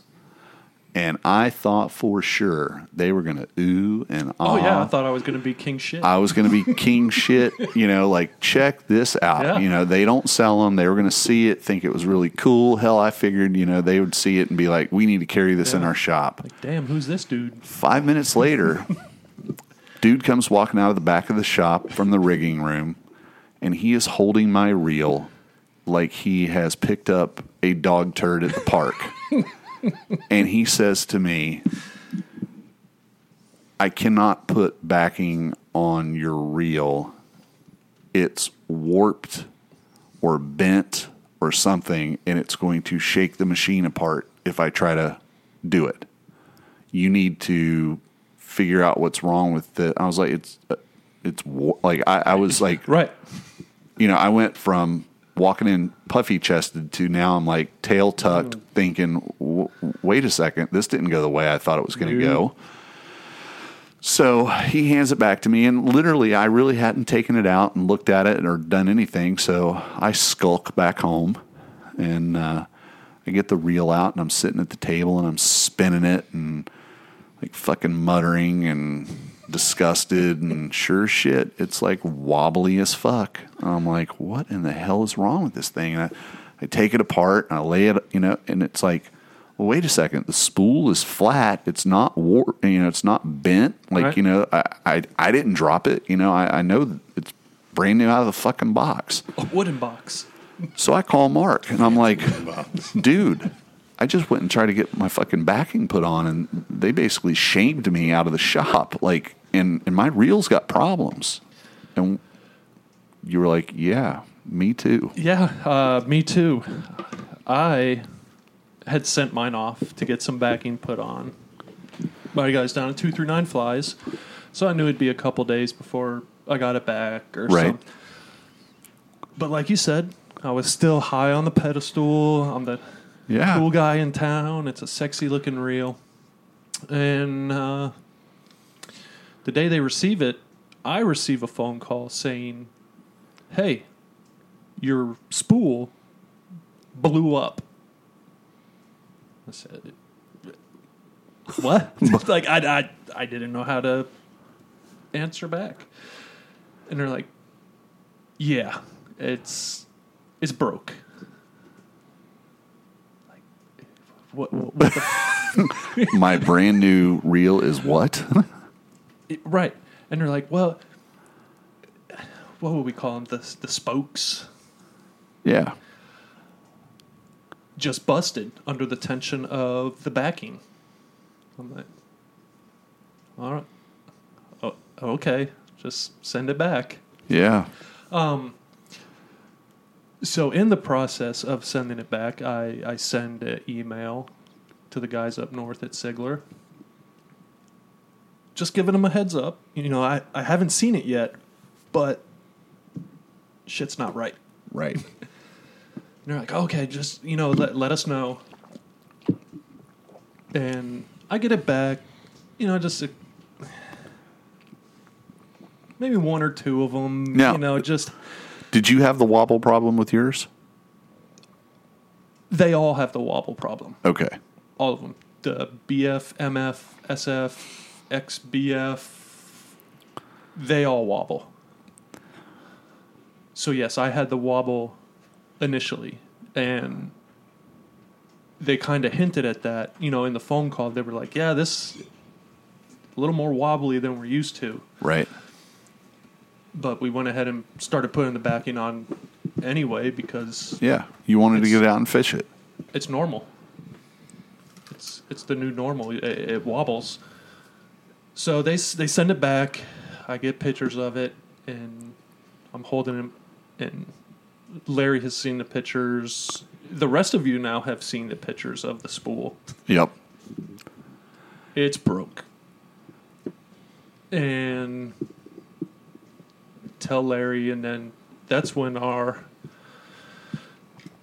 independent conversations with them Yeah. kind of begin. So I find myself, you know, dejected, disappointed, serious buyer's remorse happening. But I'm like, okay, let me reach out and let them know that I had this experience. You know, I went to the fly shop, you know, proud papa of a new reel. And turns out they won't put backing on it because they're worried it's going to break their machine. And they're Right. also trying to give me the heads up that, hey, something's wrong with your reel, man. So I send an email and say, I believe that my spool is bent or out of round or whatever. And I get an email back that's like, no, the anti-reverse bearing is the problem. We're aware Correct. of that. And that it's not a big deal. Like, No, just- very, very... Continue to fish it. quote, the spool isn't warped. It's the tolerance between the spool and the anti-reverse bearing. It's 100% okay to fish, and it will not hurt a thing. However, we are currently redesigning the ARs in hopes to tighten it up. I can let you know when they're complete if you'd like, or if it doesn't bother you, you can keep on fishing it. It will not affect the performance. So That was the most disturbing initial response to my concern that I had spent $800 on a brand new Right. product. and And essentially the way I took it was, hey, you know, we know that it's supposed to be a premium reel, but it's going to perform like a shake weight. Right. Like- and with my opening email and their response is the common issues they are having with the SF are aesthetic, not performance. Oh, it's just, So you're just seeing it wobble. It's not really wobbling. okay. It's just it's performing like it should. And then it and this is in the original before I got heated. Is the only two issues they have is the hubcap does not sit flush against the spool. Right. The second is the wobble, which is aesthetic, not performance. My email was nothing short of, it's the tolerance and, very technical.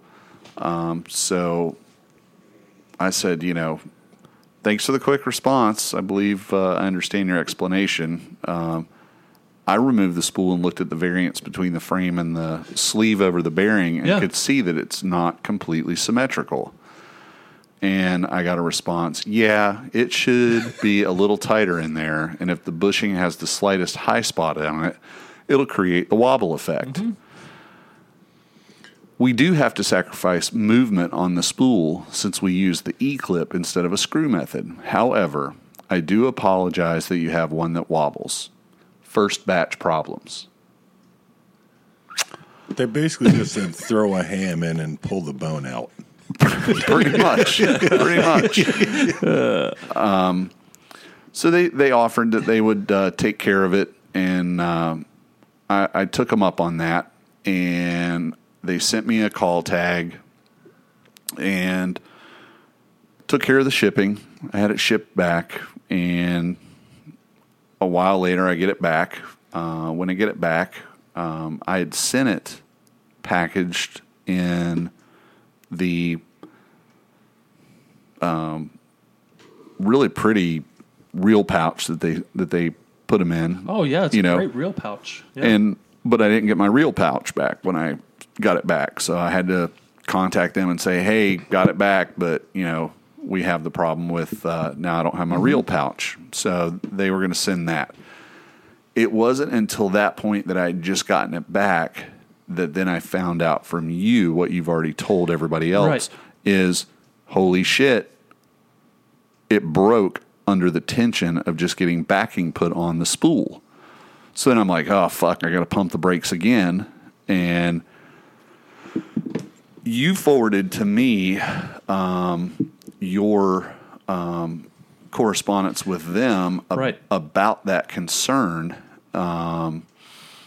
And they acknowledged that there was a problem with the spools.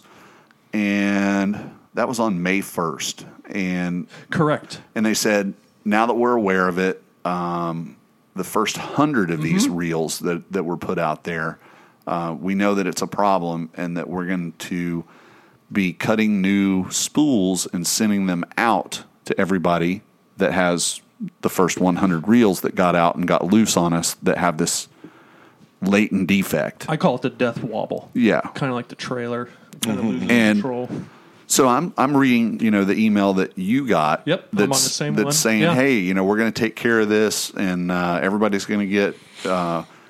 We're cutting new spools as we speak. We're hoping to have them back from anodizing in a couple 3 weeks. Blah blah blah. We fired the fucker that did all this bullshit. As far as cracks, we've never had a crack in any of our reels, so it'd be interesting to see it. Well, unfortunately, that's not true because we had already found out from a fly shop that had already seen that happen on several.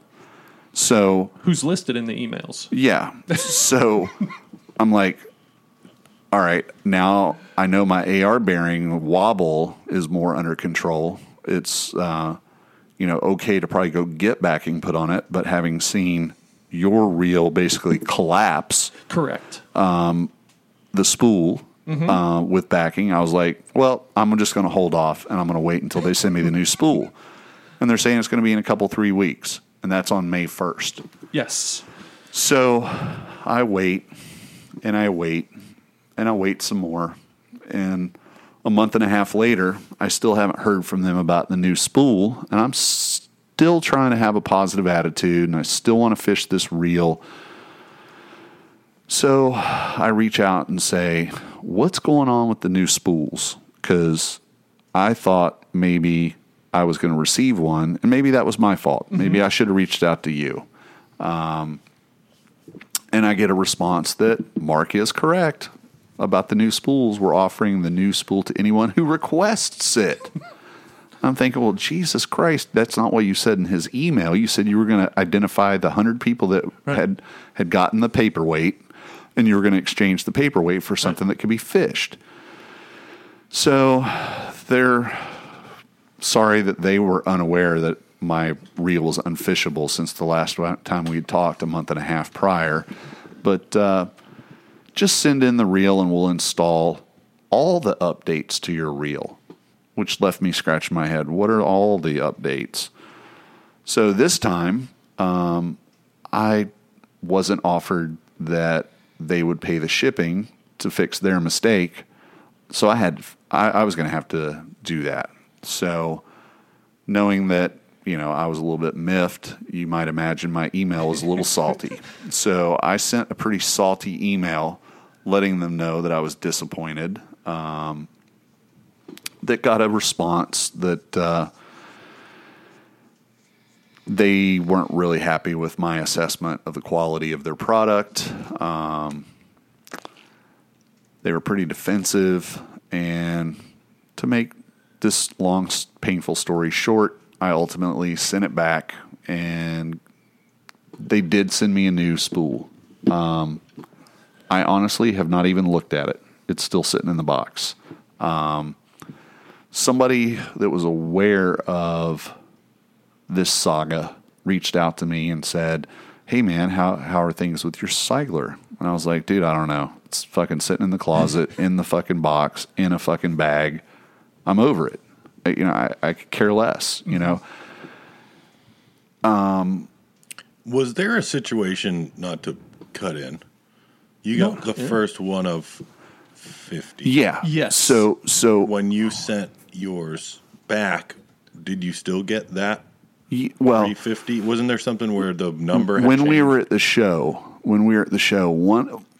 I was pretty bound and determined I was going to buy one. Mm-hmm.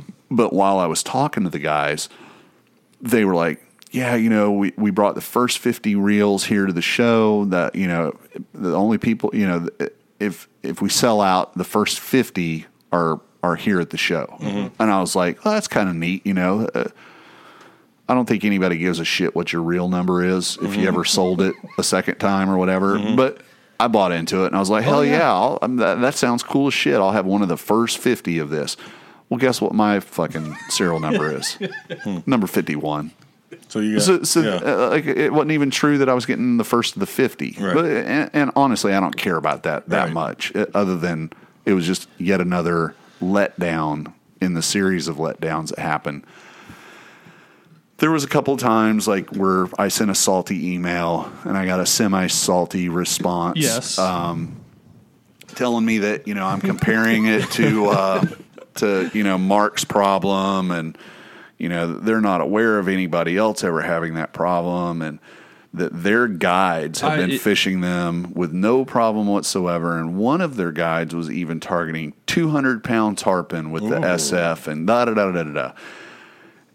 And I was really fucking incensed, with the comparing my situation to, quote, one of their guides, because I know damn well that their guides, whoever the fuck that is, It's only one. I don't care who it is. It could be a fucking dozen of them. They didn't pay retail for this hunk of shit. No, they didn't. They probably didn't pay $1 for it, and probably the reason they got salty with me was that I pointed out to them that I had basically paid $800 for the privilege of being a member of the research and development team, and they took exception to that. Yep. But Mark has emails from them, from the owner's wife, that thanks him for being part of the being part research of- and development team. And it's like, no, I'm just a Joe average customer right. that works hard for my money and wants a quality product and believed based on your marketing that's what I was getting, when in fact I didn't. I did not. Right. So, this third party, another friend, knew I was having a frustrating time. And he reached out and said, "So how's the thing fished now that you've got it straightened out?" I said, "I haven't fished it. I haven't mustered up the courage to fucking walk back into my local fly shop and be like, hey, remember the dog turd? It's back. It's not so. We polished the turd, so it's looking better. Can you put some backing on it?" So he says, "Man, that really sucks because I know the owner. The owner would be mortified. Would you care if I reached out to the owner and told him about the issues that you had?" And I said, "You can do whatever you want. I don't care. If he wants to call me and talk to me or email me and talk to me, so be it." Yeah. And so ultimately he did. So I out of the blue get an email from the owner, Wes, saying, "Hey, got word from a friend. You're frustrated with us and your SF. I surely don't, want there to be an issue, and I want to help you in any way you can." But then from there, it was just excuse and excuse and excuse about, and actually, if he would have crafted his email a little bit better and gotten away from the excuses and just simply owned it, a lot of what he says is that he had remorse for actually going to the show and selling them. Right. And that it was, he'd rushed it. And he, looking back, he was sorry that he had done that. But at the same time, it's never been addressed that I paid retail for what he admits was a reel that a was mistake. not ready for the market. And, there are beneficiaries in this story. Fishhawk was the transaction agent on this. So having been, in the industry long enough to know how it works, they made that, I'm saying an $800 reel is like $7 something right at 800. So for running my credit card, boom, they got $400. And then Seigler got their $400. And Larry got embarrassed and remorseful and is still sitting here today wondering, what the hell did I buy? In the Army, we used to like to call that the big green weenie is what you would get. I mean, Seigler being there, like at the Fishhawk area. Or right. whatever, They were the show. basically adjoined to the booth. Right. I kind of feel bad about, Fishhawk doesn't know. No, Gary doesn't know. Yeah. I never Yeah, picked up yeah, the yeah. phone Yeah. and pointed anything at Yeah. him because, he was just. He was a transaction man. Yeah, But he it's was just. unfortunate that I don't know how many more people got him that weekend or hooked up with him, whatever. There's at least 100. Well, and like I actually know dear friends that we all know. When he had heard originally that I had the problem, he said, "Dude, so and so who is a good friend of mine who's actually a working full-time guide up in South Carolina had originally bought one of those reels, and as soon as he got it, he turned around, packaged it up, and sent it right back." Because he looked at it and he's like, no way. I'm not buying it for not this price, not any price, not. And I was like, well, what was the problem? He's like, well, when he looked at it, when it came out of the box, you could still see all the fucking tooling marks on it. It wasn't cleaned up. It had sharp edges on it. It just wasn't a finished, really well produced reel. And he felt like it just wasn't tenable to do it. And this, of course, was all after, Right. he didn't think to say, hey, whoa, don't ever think about getting one of these. And I've been really hesitant about sharing this story because I know that Wes and Liz are trying to run a small business, but I just feel like having known not only of the wobble shake weight problem, knowing about the fact that they had to redesign the spool, and not just for Mark and I, but according to their own documentation that they sent to us, that they were going to have to do it for the first 100 that they had already produced. Right. Like, you know, they did send me a hat back with the spool. Wow. Yeah. You can have it. No, I don't want that. You know, But at some point, just from a customer service standpoint, there were several points in this story where they could have saved it, where instead of telling me how their testers or their guides or whatever, however they call them, you know, they weren't having any problems with the wobble. Well, you're not saying their reels aren't wobbling. You're saying that they're dealing with it. And Right. a lot of people are willing to deal with a whole lot of shit if they didn't pay a whole lot of money. See, and my thing is, what about the other 98 people Right. that don't know? It would have been 99. Like, did 'Cause- they do a press release to the fly shops that carry their? Because you're always going to go into a fly shop to buy leader material flies. Right. Hey, Larry, I know you bought one of these. Yeah, bring it back Bring in. it back. Check it. I haven't seen anything. No. And own your mistake.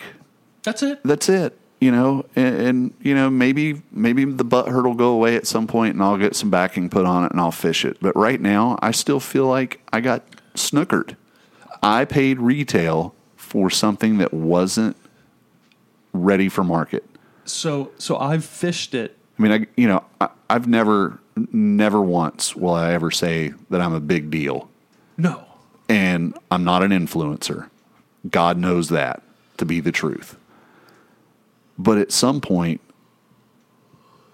what is it they say that if you know, people will talk about a good thing once, but they'll talk about a bad experience hundreds of times. Yes. Like, you know, how could they have not seen that this, it wasn't one problem, it was multiple problems. And it was, I mean, hell, the last time I sent the reel back to them to get the new spool, I sent it on my own dime, which, again, bullshit.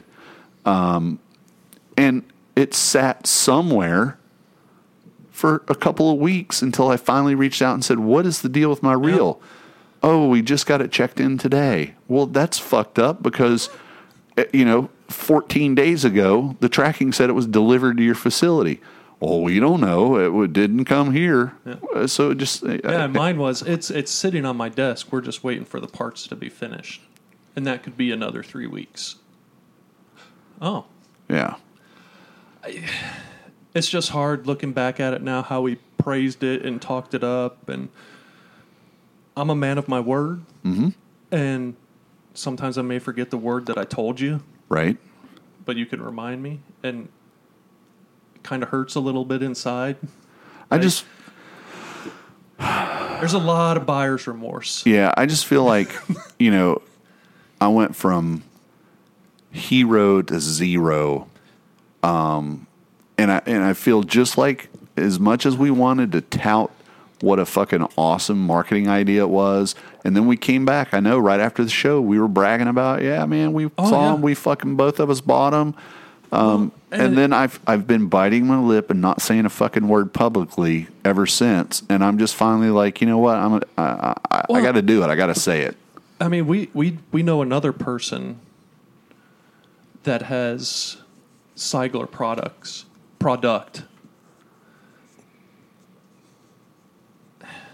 that have failed aesthetically. Oh, it's Yeah, The anodization, yeah, right? 75% for of for this a table. premium product. Yeah, yeah.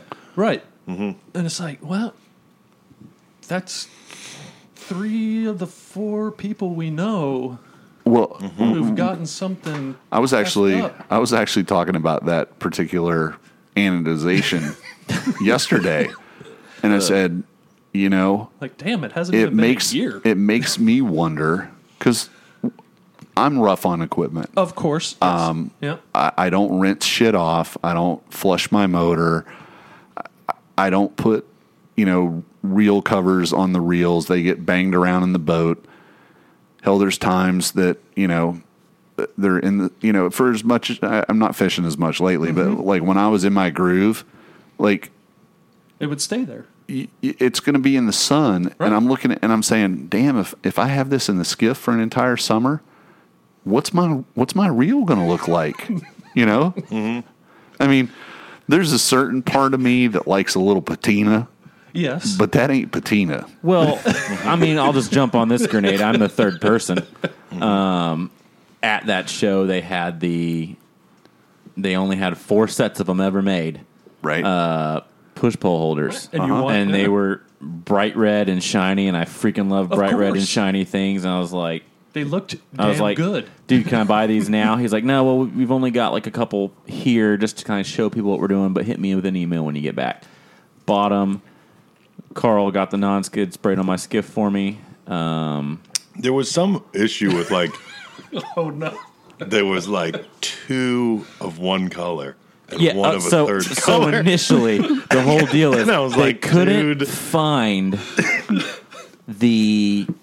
a full set of anything. They had 2 blues and 2 reds. I see. So we were trying to come up with a color scheme.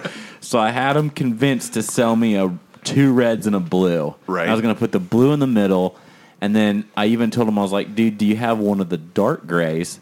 Because, and I told him, I was like, at some point when I buy your reel, it'll look pretty sick to have like a matching color. Right. And he's like, no, but like when we make the next run, I can make you a dark gray. And I was like, cool. So then, it winds up being about a month before I get around to getting the skiff done enough to like, okay, I'm going to place an order for these things. I ordered them. I was like, hey, I need the 2 reds and the blues. Like, well, we actually found the other blue and the other red. We don't really want to break up 2 complete color sets. So would you be cool with just picking a set of either reds or blues? Like, yeah, absolutely. I'll take a set of reds. Get them, put them on. And it wasn't even that they faded out in a year. I had a like a tarp 20 by 10 like cover awning to park my skiff under. And we had a series of storms roll through where the wind was high. So I took the tarp part down so it wouldn't shred and rip in my yard. And it was out in the sun for 13 days. And 13 days in the sun faded it from red, A beautiful red. like Yeah, it was stunning red. It matched the Mercury logo on my motor cowling. I bought red dock line that looked sick with it, and it faded to a fleshy pink color. And it just keeps going down it's that the pipeline. manatee flesh tone. Exactly. We like to call that the prop scar Prop scar pink. prop scar of pink. shame. So the solution to my, I'd say decently spendy push pull holders is that I have to pop them off and go get them Cerakoted red at some point if I intend to keep the red theme going on my Right. skiff. So, for those of you that were wondering about my favorite boat anchor, that is the boat anchor story. And by no means am I telling you to not buy a sealer reel. I am telling you to do your due diligence, to make your own decision on whether or not it's a quality of product that you want to spend $800 on. I could sell you one on the cheap. And Low. make sure that you take a good look at what you're buying. Make sure that it functions properly before you pull the trigger. And be prepared for whatever inevitably comes your way. Forewarned is fair warned. And good luck on the box challenge. Yep. I think with that, you guys want to do another break? What do you want to Yeah, do? let's do a little break. Yeah. And then we can come back and well, then let we'll me- really get to business. Yeah, let me Yeah. I mean, let me redo my playlist here. I wasn't sure what was going on. yeah, that's fine. I got stuff in the. You got something else in the hopper? There we go. We'll just go with that. All right. Well, we're going to be back here in just a few minutes, and we'll get her going.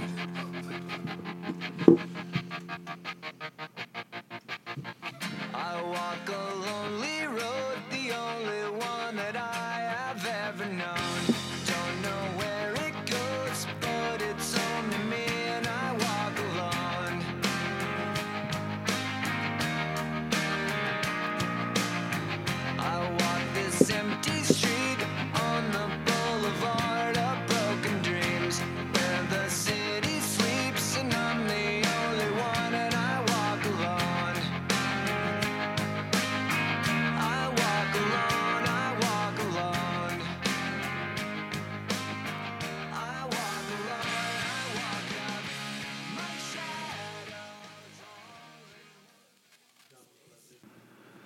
Third verse, same as the first, and we're back.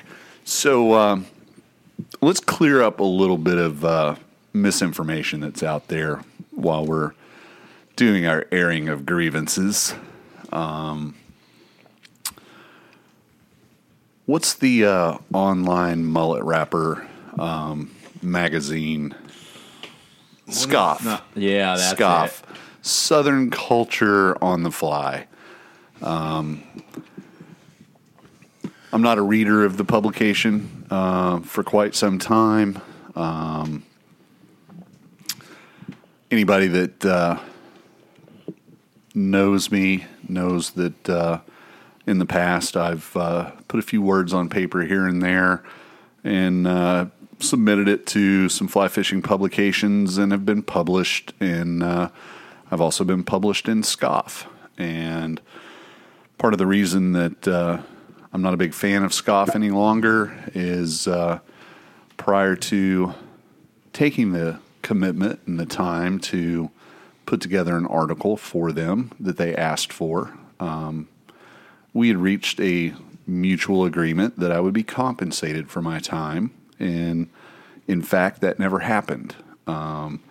So I've kind of had a chip on my shoulder that as a gentleman, when I agree to do something, I'm a man of my word, and I expect the same in return. So when I got stiffed, I lost respect for the gentleman, use the term loosely, that had made that commitment to me, and had the unfortunate circumstance in public once to be told that I needed to write an article for that publication. This is after I'd already done so and not been compensated as agreed upon. And to try to diffuse the situation, I just tongue-in-cheek said, I only write for people that pay. And with one half of the ownership of the publication standing there in front of me, that person freaked the fuck out like a 5-year-old and stormed off and called me an asshole. I am an asshole. No.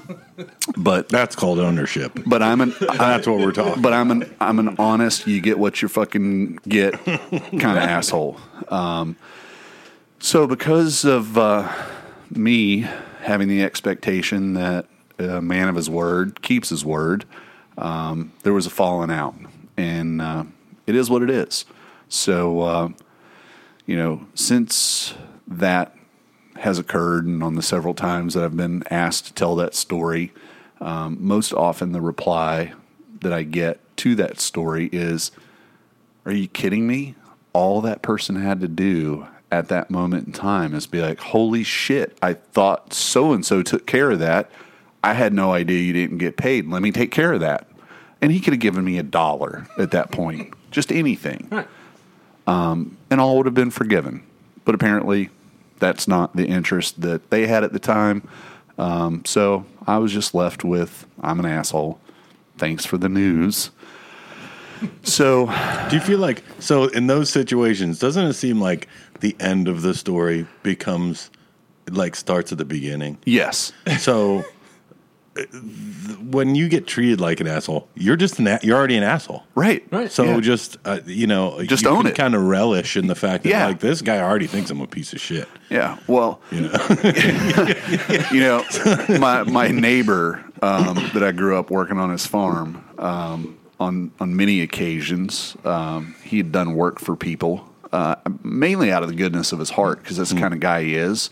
And, oftentimes the amount of work that he was going to do, he needed to make something for his time. And ultimately, whoever the individual was that did not honor that agreement, that was the last time they got that kind of favor. And he used to always say to me, if I'd have known that I could have gotten rid of this guy for $300, I'd have done that years ago. So there's a certain amount of wisdom in knowing that when you become the asshole because you're an asshole, you're kind of a little bit sad that you didn't get asshole status a long time before, because it would have probably saved you in the end. Right. So the reason I'm telling this story is there's a mea culpa coming. I was working in Melbourne a couple, 3 months ago. Actually, more than that. It was January of the year of the Lord 2020. Year of our Lord. I remember. And I was there. Right. The old normal. when I finished my job, I knew that I was just a few steps away from the lair of the crusty hippie that had stiffed me. And I thought it would be funny because from time to time I'll hear, word trickles and travels through the fly fishing industry that, Oh, yeah. somebody's talked a little shit about you. And I'd heard it many times that the shit had been talked. And this was my opportunity to have a little fun at their expense, knowing how thin their skin was, having seen them freak the fuck out over the truth. I went and I found their place of business, and I applied 2 stickers to the door. One, a Salt Bum sticker, because that's who I am. I'm Salt Bum, right? On Instagram. It was my calling card. And then I also left a podcast sticker on the door. And actually, my timeline's off. It was only a couple months ago. No, Yeah. 2 or 3 I was, months I was ago. working for Dave. I think it Yeah. was like June, July. Yeah, I've been to the same project a couple of different times. Right. It was the second time I was at the project. So, lo and behold, the mullet wrapper comes out through email, and the cover is a bathroom. And on the bathroom wall is random graffiti. One of the items of graffiti was, "Do you even double haul, bro?"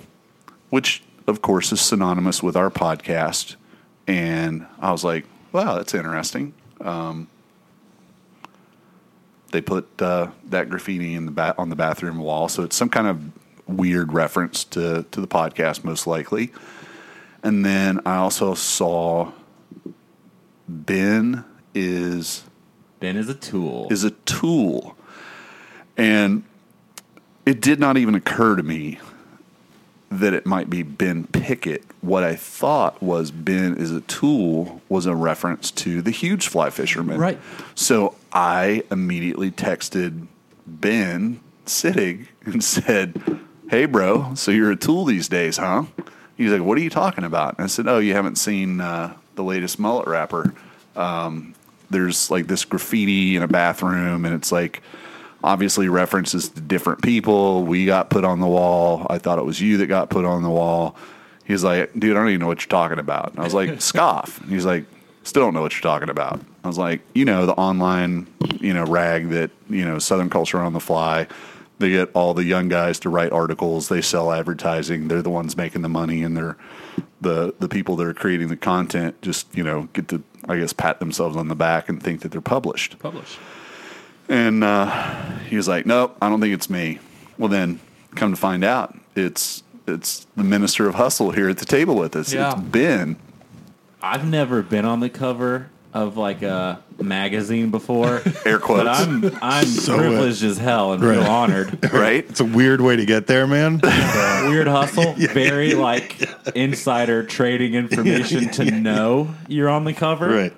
But it feels like winning. So apparently, we finally we did deduce that it was an insult intended for Ben because the hippie had misconstrued or misinterpreted comments that were made on this here very podcast by Ben, and in typical fashion, rather than quoting what was said, he attributed and modified the quote to include someone's actual name and started spreading the rumor that Ben had said mean man things about a particular individual and had denigrated that particular guide by name on the podcast, which is wholly 100% untrue. Wrong. So it was after that was when I said, "Oh, I'm in, Melbourne. Let's fucking rattle the cage and see what happens." And Ben got blamed for that too. I did. I believe the words. I believe the words were, "Larry's turned Ben into an asshole. He used to be nice." Well, here's the news flash. Ben is still very, very nice. Ben definitely is not an asshole. The asshole that put stickers on your door was good old Larry Littrell, and it was simply meant to say howdy. That's it. That's all. Well, Like a howdy, hi, how are Here ya? is the part where, and I'm still not going to own the asshole title, but I will not be blackmailed by an ineffective, privileged, effete debutante. Wow! If you Charlatan. if you want to start a sticker street fight, by all means, go ahead. But you have no idea how ugly it will get because you don't even know my real name. I'm the fucking Lizard King. So I almost slipped up on the name because I'm not into that. If you would like to get my phone number and text me an apology for some accusatory remarks, I will call a truce. But until then, you can start seeing some T2F2 stickers around town. All right. So now that we've cleared the air on that. Nice. Anybody got any show notes that they want to cover on this episode? Because I mean, got a couple more, but We got a couple more. I've got some apparel stuff. Just in the sense that, gosh dang, it's getting expensive. yeah, Fuel's down. So t-shirts are right. Fuel's down, Strong. surf's up. hats and T-shirt Hats, prices yeah. are like Good Lord. yeah. What is it? What is it they call that? There's some serious inflation going on. That's Yeah. right. That's right. Gallon of milk still about the same. Hat No, clean 40. 40. Yeah. $40 for a fucking Like kind of The- average too. Like, A foam as trucker. much Yeah, as yeah. I don't support Patagonia, I consider them my benchmark of pretentious pricing. pretentious pricing because they have to clear enough overhead for their employees, their building, and all their political bullcrap that they have to pay for ad space. So at $35 a hat, if you are crossing that threshold, you are outside your damn mind. I Yeah. don't care what it is. Buy from us. We don't cross that threshold. Yeah. I think our hats were $35 the last go around, but that included shipping. That included shipping, Yeah. and it Correct. Yes. typically came with a sticker or two. Quite a few. Yeah. Yeah. So That that is actually the secret. That quite a few people know or have figured out that when we do sell stickers, if you buy onesie twosies, you get onesies twosies. But if people buy like a handful of stickers, they get a bag full of stickers. So with Stickers stickers are the- along the lines of apparel have also gone up. really, Yes, I have seen one of our apparel brands go up by $6 for their handful. really, Really? Yeah. wow. Like a little grab bag, little mix bag. Just a Yeah, run yeah. of the mill. You get what you get. I was like, wow. All right. Up by $6. Up by $6. Wow. So, speaking of stickers, just like I like to take claim to, the feed store hat at Howler Brothers, and I'm still confident until somebody can prove otherwise that my commentary about Carl's hat specifically being a feed store hat, and then they're now referred to on their website as feed store hats. I really do honestly believe that I want to say that they went away. they did go away for a while. There's some coming back. But anyway, speaking of Howler Brothers, mad respect for Howler Brothers as a brand. I love them. I love what they do. They're not pretentious. They're just, it reminds me of the vibe that we have around this table. It's a bunch of guys that are having a good time that, happen to own a business. I've been on record before, and I'm going on record again. Most oftentimes when I am a Howler customer, I'm shopping in the clearance aisle. And it's not because I don't appreciate Howler's products. I actually love them. I'm just too damn thrifty You know, I I do it typically, with all the brands. yeah, well, Flood Tide, yeah, Sunlight, everybody. It's I'm a penny pincher. Thrifty. I'm thrifty, and an exception to that rule. Couple 3 weeks ago, their long sleeve pearl snap shirts. Can't think of what they call those designs. Gaucho. The Gaucho.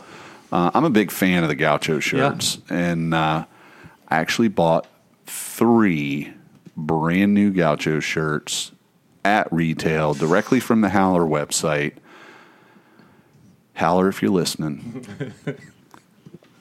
if I shell out enough coin to get 3 brand new shirts, when I open that package and I'm regaling over the fucking fashion that I am about to fucking unleash on the local fucking landscape,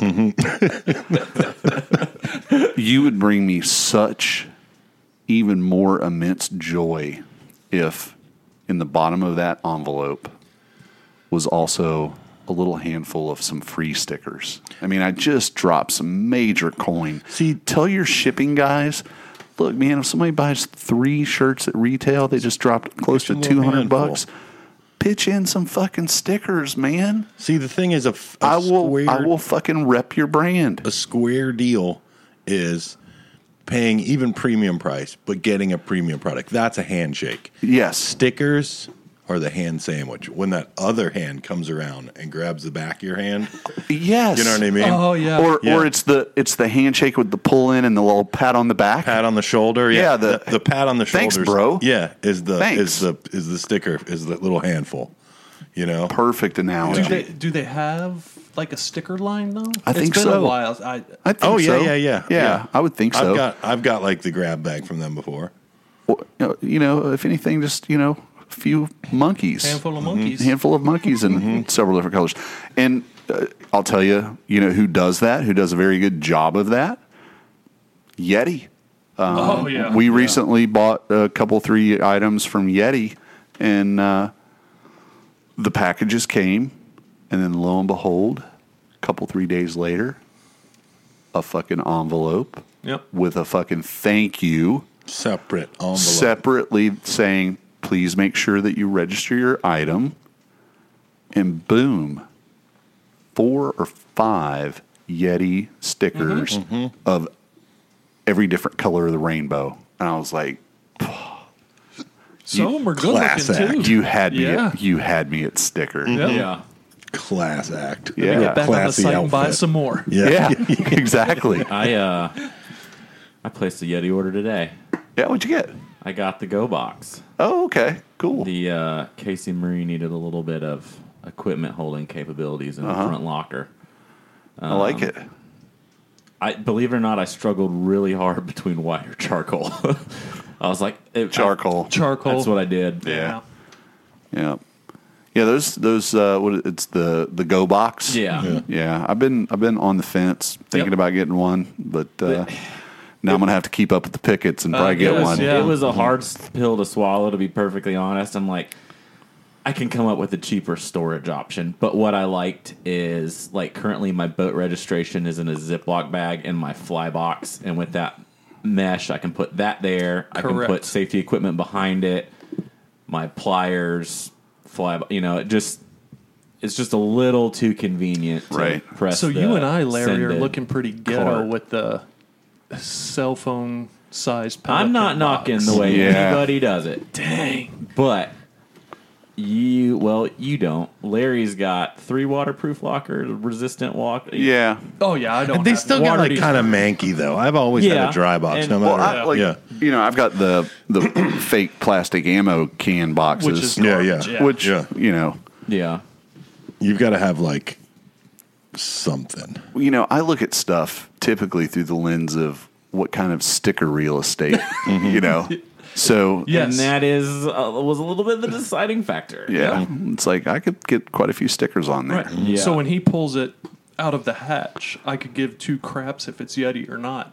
I just want to know what stickers are on there. That's Yeah. right. And are they in the proper position to? I'm gonna start using like a leather briefcase from like the 80s, where you click out. I think I've got one. My registration. It's in bring there. I don't think it keeps anything dry, but it keeps it classy. 1 as second, hell. officer. Right. Oh, he's for real. Keep that little 38 snub nose in there too. The judge. Yeah. And especially because you're getting pulled over, you need to have about a half pound of powdered confectioner's sugar in there. Yes. But yeah, Then I'm doing some bacon later. Yep.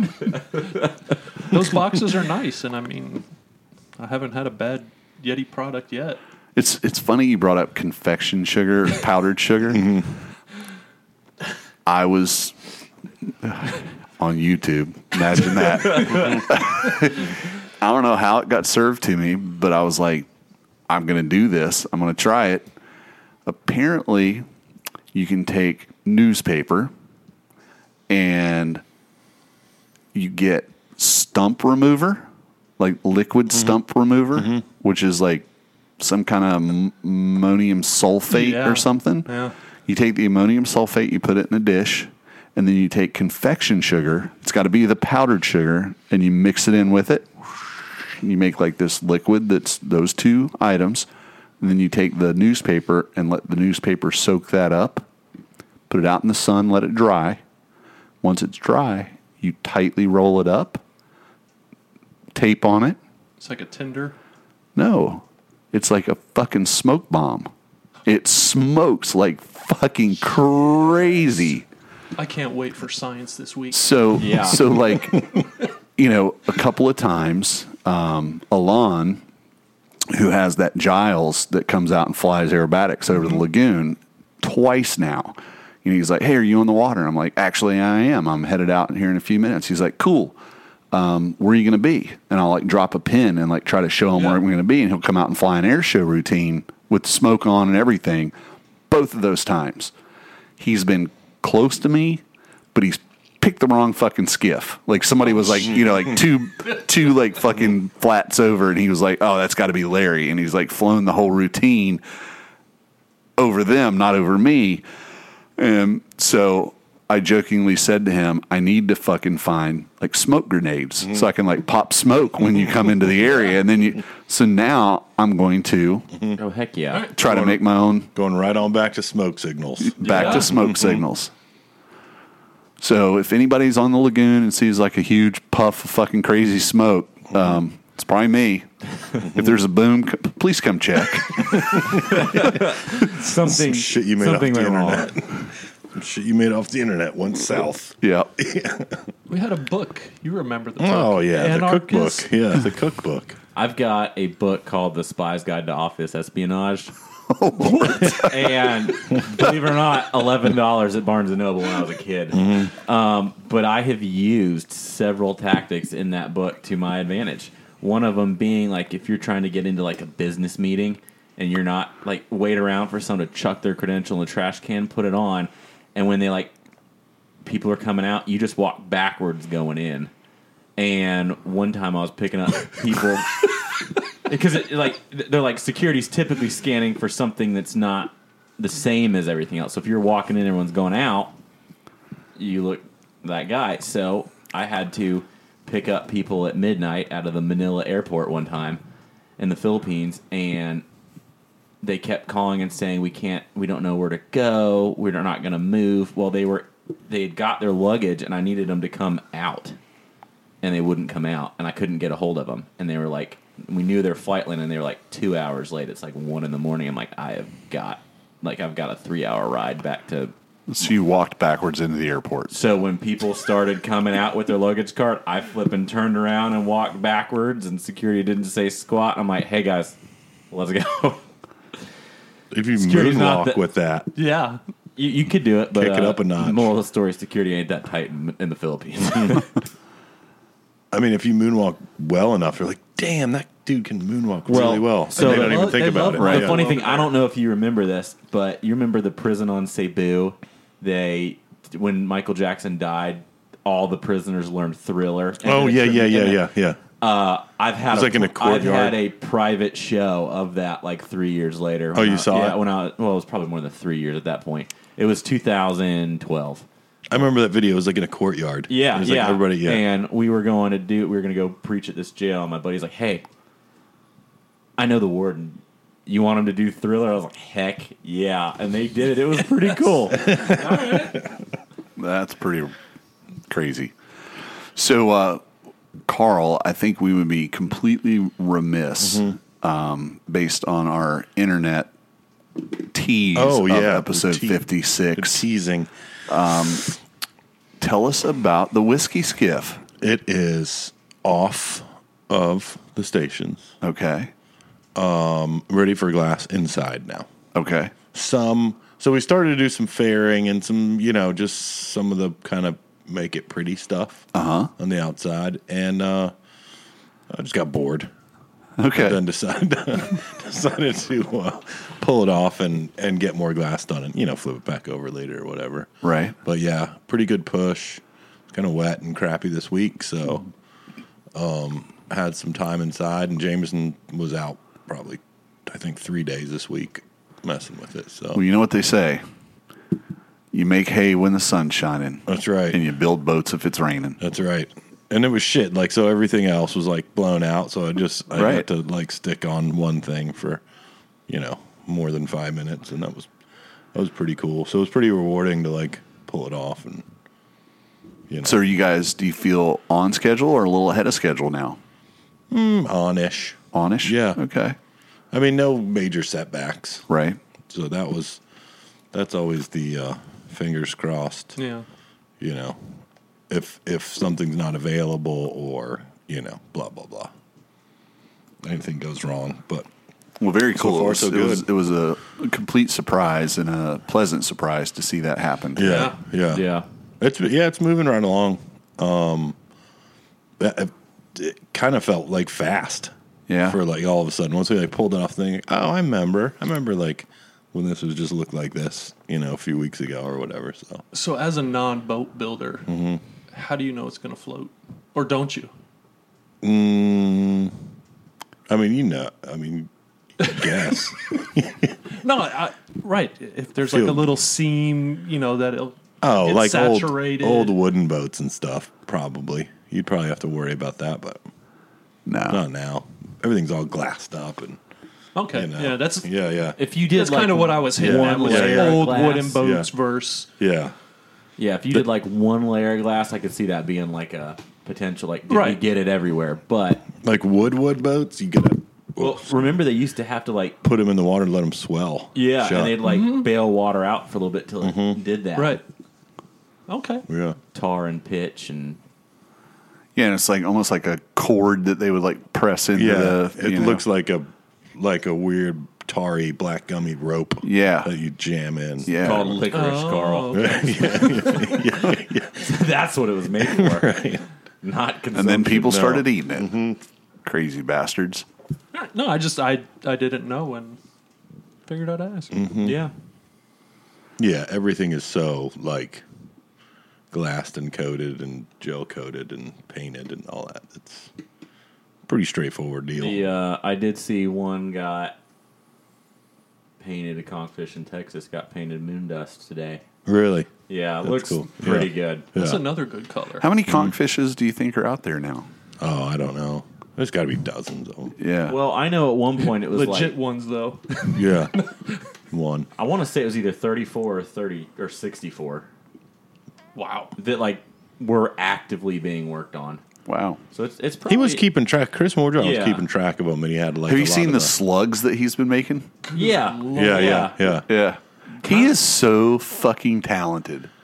It's just amazing. You know the to part me. that's weird to me is how quick it all is. Yeah. Like he's like, oh look, I saw these slugs at my new house, and then there's like 6 and then he's of them. carved Yeah. he's carved half a dozen. He's I'm like, what? put your slug order in time for the holiday season. It's kind of switch I got- gears I and know- get I in know the a slug slug guy. game. What's crazy to me with the talent that he has, especially like because he carves fish and like he did the bonefish for me, is that he can take a block of wood and he can see it. He sees that fish in there. He sees that slug in there, and he carves off these big chunks and gets like this rough shape. Yeah. And then like fucking the next day, you're like, holy shit. Yeah. Because he's done similar. He used when he had his house in the Bahamas, he would do moray eels. Oh, nice. And essentially the same way that he does the slugs, you know, he like I gets think a column Brian's of got wood. one. Somebody's got. I've seen one of those. Yeah, yeah. I moved the bonefish out of here, and it's up at the house in New Smyrna now. But it's probably one of my favorite, No. you know, art pieces. So, all right. Well, Yeah, so soldiering on that thing. I mean, there's slower times. Right. I mean, like straightening everything, like getting everything. So that's where, I mean, I think we're talking about 04. You can rush. It'll probably work really similar to all the, but they're so wavy. There's so many, like, not fantastic looking ones. right. Fine. You know, they look fine, but they don't Right. look like, you know, so that, I think that's going to be a pretty, like, yep, still sanding, you know, portion of the project. Right. Getting everything dialed in. But Yeah, that's probably the biggest skill you come out of the boat building Oh, yeah. endeavor with is He's got some good shoulders on him, though. So, Yeah. I'll point. yeah, he could be there for a while. I'll point and say more. Yeah. Yeah. Well, I thought about it too, like building our cap. The amount of we've probably got 100 hours of sanding in the cap, and like the hull came out of a mold, so like there wasn't that process, and like he's got the whole bottom Yeah. of the boat. Right. It's probably going to be 300 hours. Like, Oh, yeah. pretty easy by the time you're like done with the whole thing. Maybe not 300 hours of sanding. Right. Right, but It's a lot. I'm excited to see it and run Oh, it yeah. with him. It'll be sick. A sense of accomplishment will be awesome. oh, of course. And he's doing what, side console? Yeah. Got a cool kind of square. Trying to think of what's similar. Like a later Waterman, not like the flat ones. that are Right. flat with like the gunnel, like a little bit of lift. Uh-huh. It's big enough to have the controls on the face of the console. Oh. To go Okay. down, like down in the gunnel. Right. And you know, a couple of gauges and like a small, I don't know, 7-inch like screen. Oh, okay. Yeah, so that'll be kind of neat, and it's actually in it.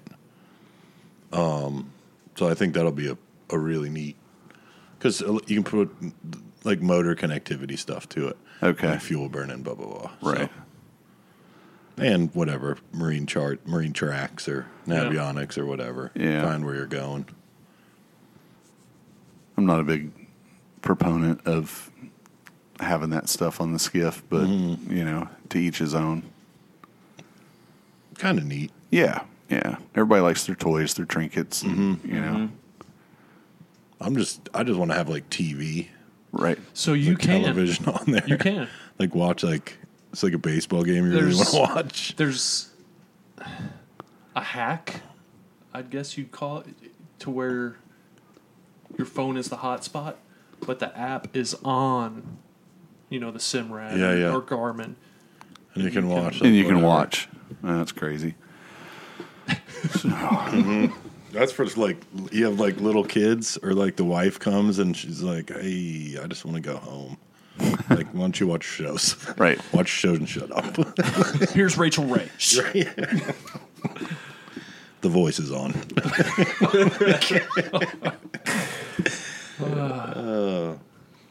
All right. Well, I'm looking cooler weather this week. yeah, it's Yeah. coming. Shit, It's coming, maybe. Midweek. And I don't know. We'll see. We'll see.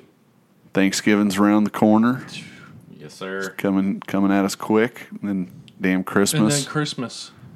Yeah. And then we'll be out of 2020. We're about to make the mistake that we made the last episode.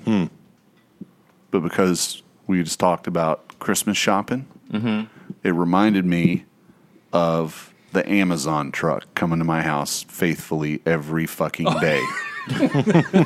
Yeah. And just like Amazon delivers, from time to time, as we're sitting here at the Old Oak table, we look out across the Intercoastal Waterway and we can see it coming. Yep. My Lord, the Ooh. mail barge is coming. We have been very remiss the last couple of episodes. The mail barge has been by faithfully. We just haven't gotten to the mail barge, so we're going to catch up on mail barge deliveries. Whether it be A package So, of bricks. Oh, those are nice breaks. Ogre Outdoors, Yes. the fine folks there sent us a mail barge, and Jason Bowman, who owns the joint, I'm going to have to get my glasses out. get the cheaters on. He says, sorry for the delay in getting gear to y'all for the Derby. Here's some stickers. Figured you guys have enough fly fishing stickers. So most of these are like automotive, truck related. See you soon. All my love, Jason. And then he says, also, PSS, there's a couple of keychains I made with our new CNC machine. Be on the nice. lookout for our newest fly fishing gear sometime in January. Oh. Sweet. Cool. So, we have some great Ogre stickers in here, and then like all kinds of like different stuff. Check out this Candy Darter sticker. Nice. Oh, that's pretty sick. But like everything else is like, and we get a ton of stickers, but these are all like, Oh, you need know, that Flowmaster one for the van. these are Motorhead No, stickers. which- we're fixing to have a 4x4 pickup in the fleet, so look at this Hellraiser, Pretty. ready to raise hell. that's sick. So I'll pass these around. Here are these keychains. What's a Hellraiser? It's a type of salamander. It's like okay. the largest salamander in North America. They're Oh, wow. pretty, and you find them in the creeks, like the blue lines, and the rivers up in the Appalachian Mountains. Do they bite? No, they're crazy, ugly, and huge. Like they're like a I've couple had of the feet same long. thing said about me. All right, let's see here. Stephen Foster up in Durham, North Carolina, sent us a package, and Mark read my mind and saw the panic on my face that I didn't have the package open, so he passed me a pig sticker. That's not the kind. Hopefully that there you put wasn't on a Yeti. puppy in there. Yeah, I did. It's Cut dead already. I did cut a little deep on that one. All right. Still working on getting the package open. Oh, shit. This is looking good, boys.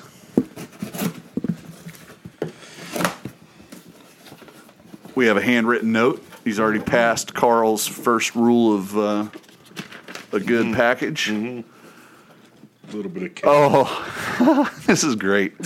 Right at the very top.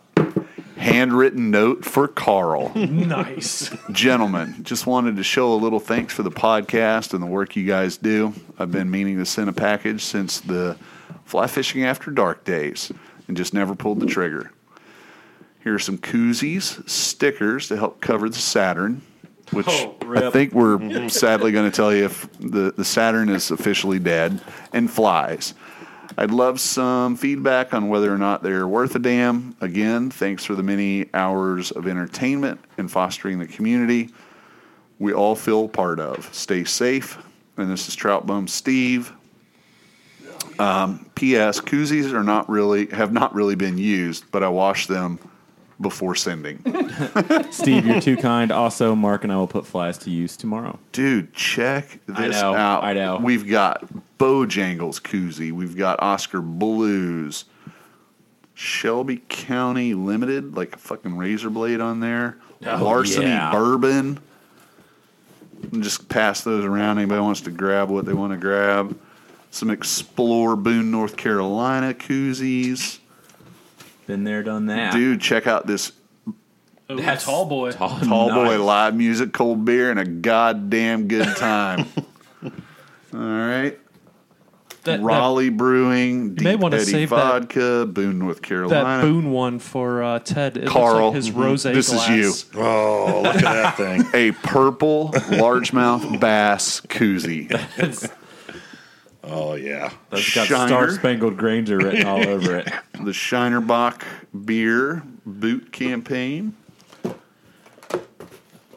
Oh, look at this. This is like a yeah. man purse Summertime lanyard Brews for your Festival. beer. A lanyard, like Look at that. you could have your beer around your shoulder, like a That's for Carl at Like the a shop. self-respecting man. holy Jesus. Good night. Look at these stickers, Steve, listen to me, buddy. dude. Masked Outfitter Killed it. sticker. Oh yeah. Dude, this is like the mother load. Somebody, hey Steve, are you seriously hit me up on the DMs? Are you hanging out in Boone? Because I know a guy who goes up there in February. He's me.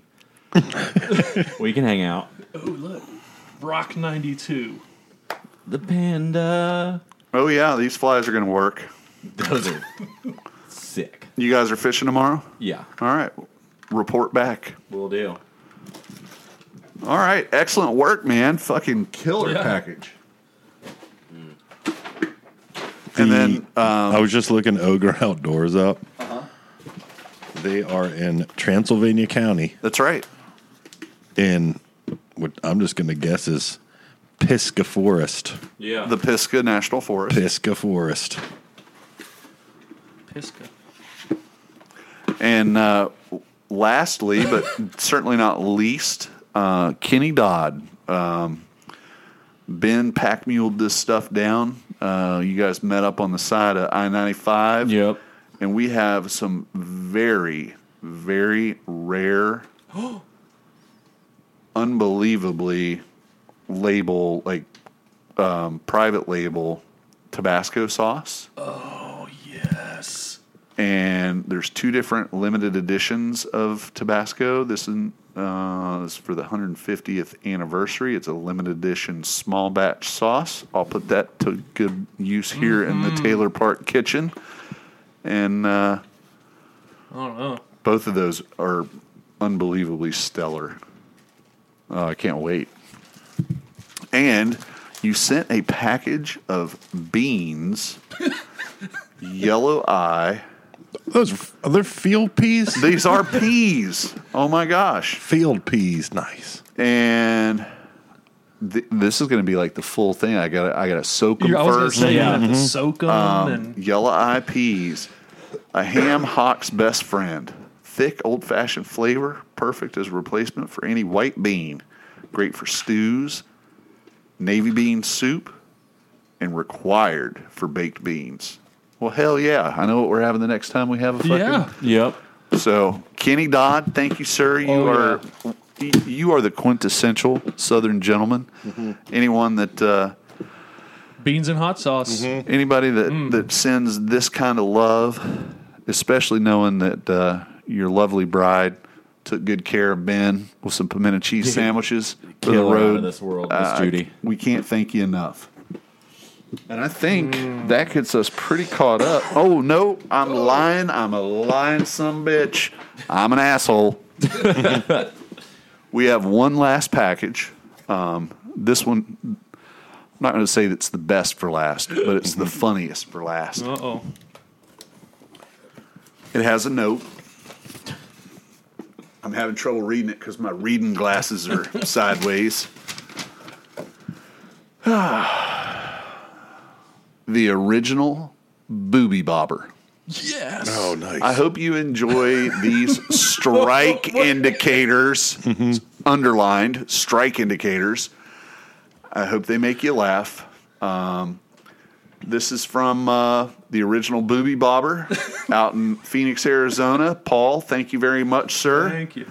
Now, I've previewed this package, and I have to tell you, I love boobies. I'm digging the marketing that they've got going on here. And we hope that's not a curse that we like the marketing, because we know how that turns out sometimes. But we have several packages of the Booby Bobber, and it's awesome. A portion of the proceeds of the sale of these Booby Bobbers goes to the Breast Cancer Awareness of Arizona. So if you find these in the fly shop, buy them. You're doing a good deed. And be aware of the fact that when you buy Booby Bobbers, sizes may vary. And like this one, it looks like you've got an A and a D. I'm not sure that's how they designate the sizes on these. I just like how red Ben is turning. This is Is that what these look like? This is Almost a matching set. Carl. there. Can we get a picture? Can we get a picture? This is Almost a matching pair there. this is the double D model. So when you get the double Ds, you're liking these. Here we have the Oh yeah. asymmetrical, most popular girl in the club, Right. because everybody, all the freaks are like, no, I want to dance with her. Booby bobber. Dude, these are awesome. Ben, you're going to have to put these to good use when you're up in Boone. The only Yeah. strike indicator Yeah, you we'll can't get keep right your on eyes that. off. I say we could throw one on there tomorrow, Ben. Oh, God. And we've got some booby bobber stickers. Oh, thank you. Awesome.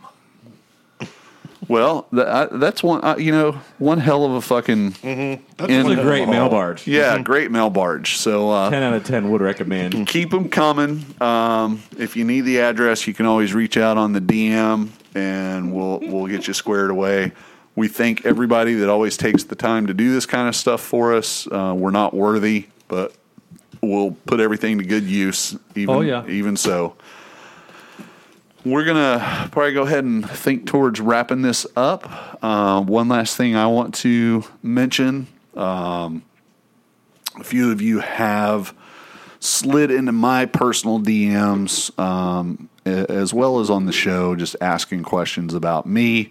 The answer to the big question is yes, I'm going through cancer treatment. I was telling people you lost a fucking election bet. Well, for a while I've been telling people, I lost a bet, and truthfully, that really is it. Yeah. And you typically have your family, your health, and right now the health is there. Other than the fact that I have some prostate cancer. And I'm going through some chemo to see what we can do to make something positive out of the hand of cards that I've been dealt. I've kept it on the down low for the most part because I don't want the diagnosis to define who I am or what I'm going through. Because just like everybody else out there, everybody has a burden that they carry. Everybody has something that's going on in their life. So those of you that have reached out and, given me well wishes and stuff, I appreciate it. And about halfway through the treatment at this point, we'll see what happens on the other side. Until then, we're just going to keep on keeping on and going to fish as much as I can, as long as I can, and hope for the best. So if you've been wondering why Larry has no hair and all that, that's what happens when you go through chemo.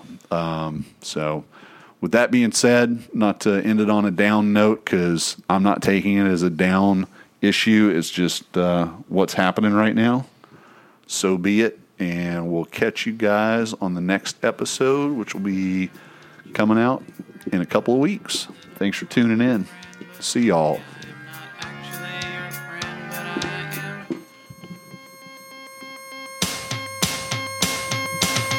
Looking her in the outlet by the light switch. Who watches over you? Make a little birdhouse in your soul, not to put too fine a point on it. Say I'm the only bee in your bonnet.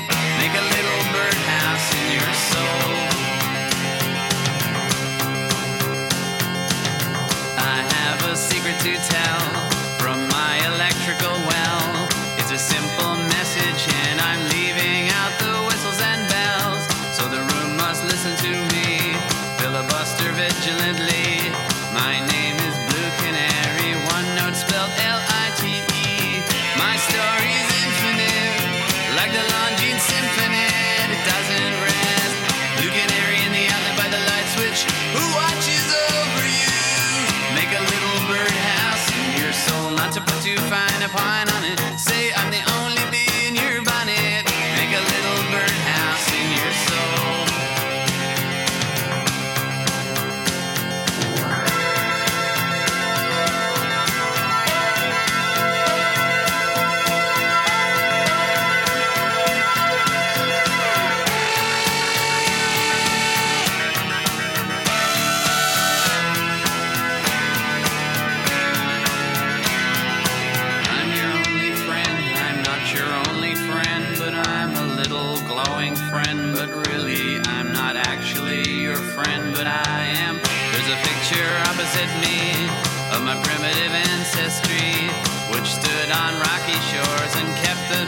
shipwreck free.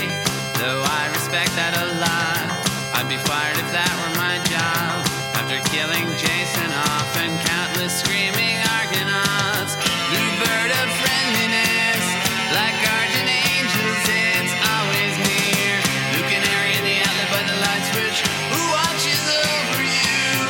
Make a little birdhouse in your soul, not to put too fine a point on it. Say I'm the only bee in your bonnet. Make a little birdhouse in your soul.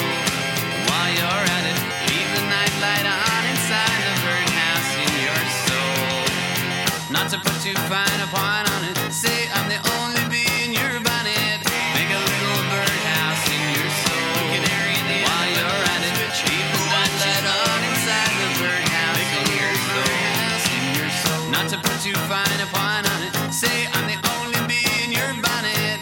Make a little birdhouse in your soul. Canary in the while you're at it, leave the night light on inside the birdhouse in your soul. Not to put too fine a point on it. Say I'm the only bee in your bonnet. Make a little birdhouse in your soul.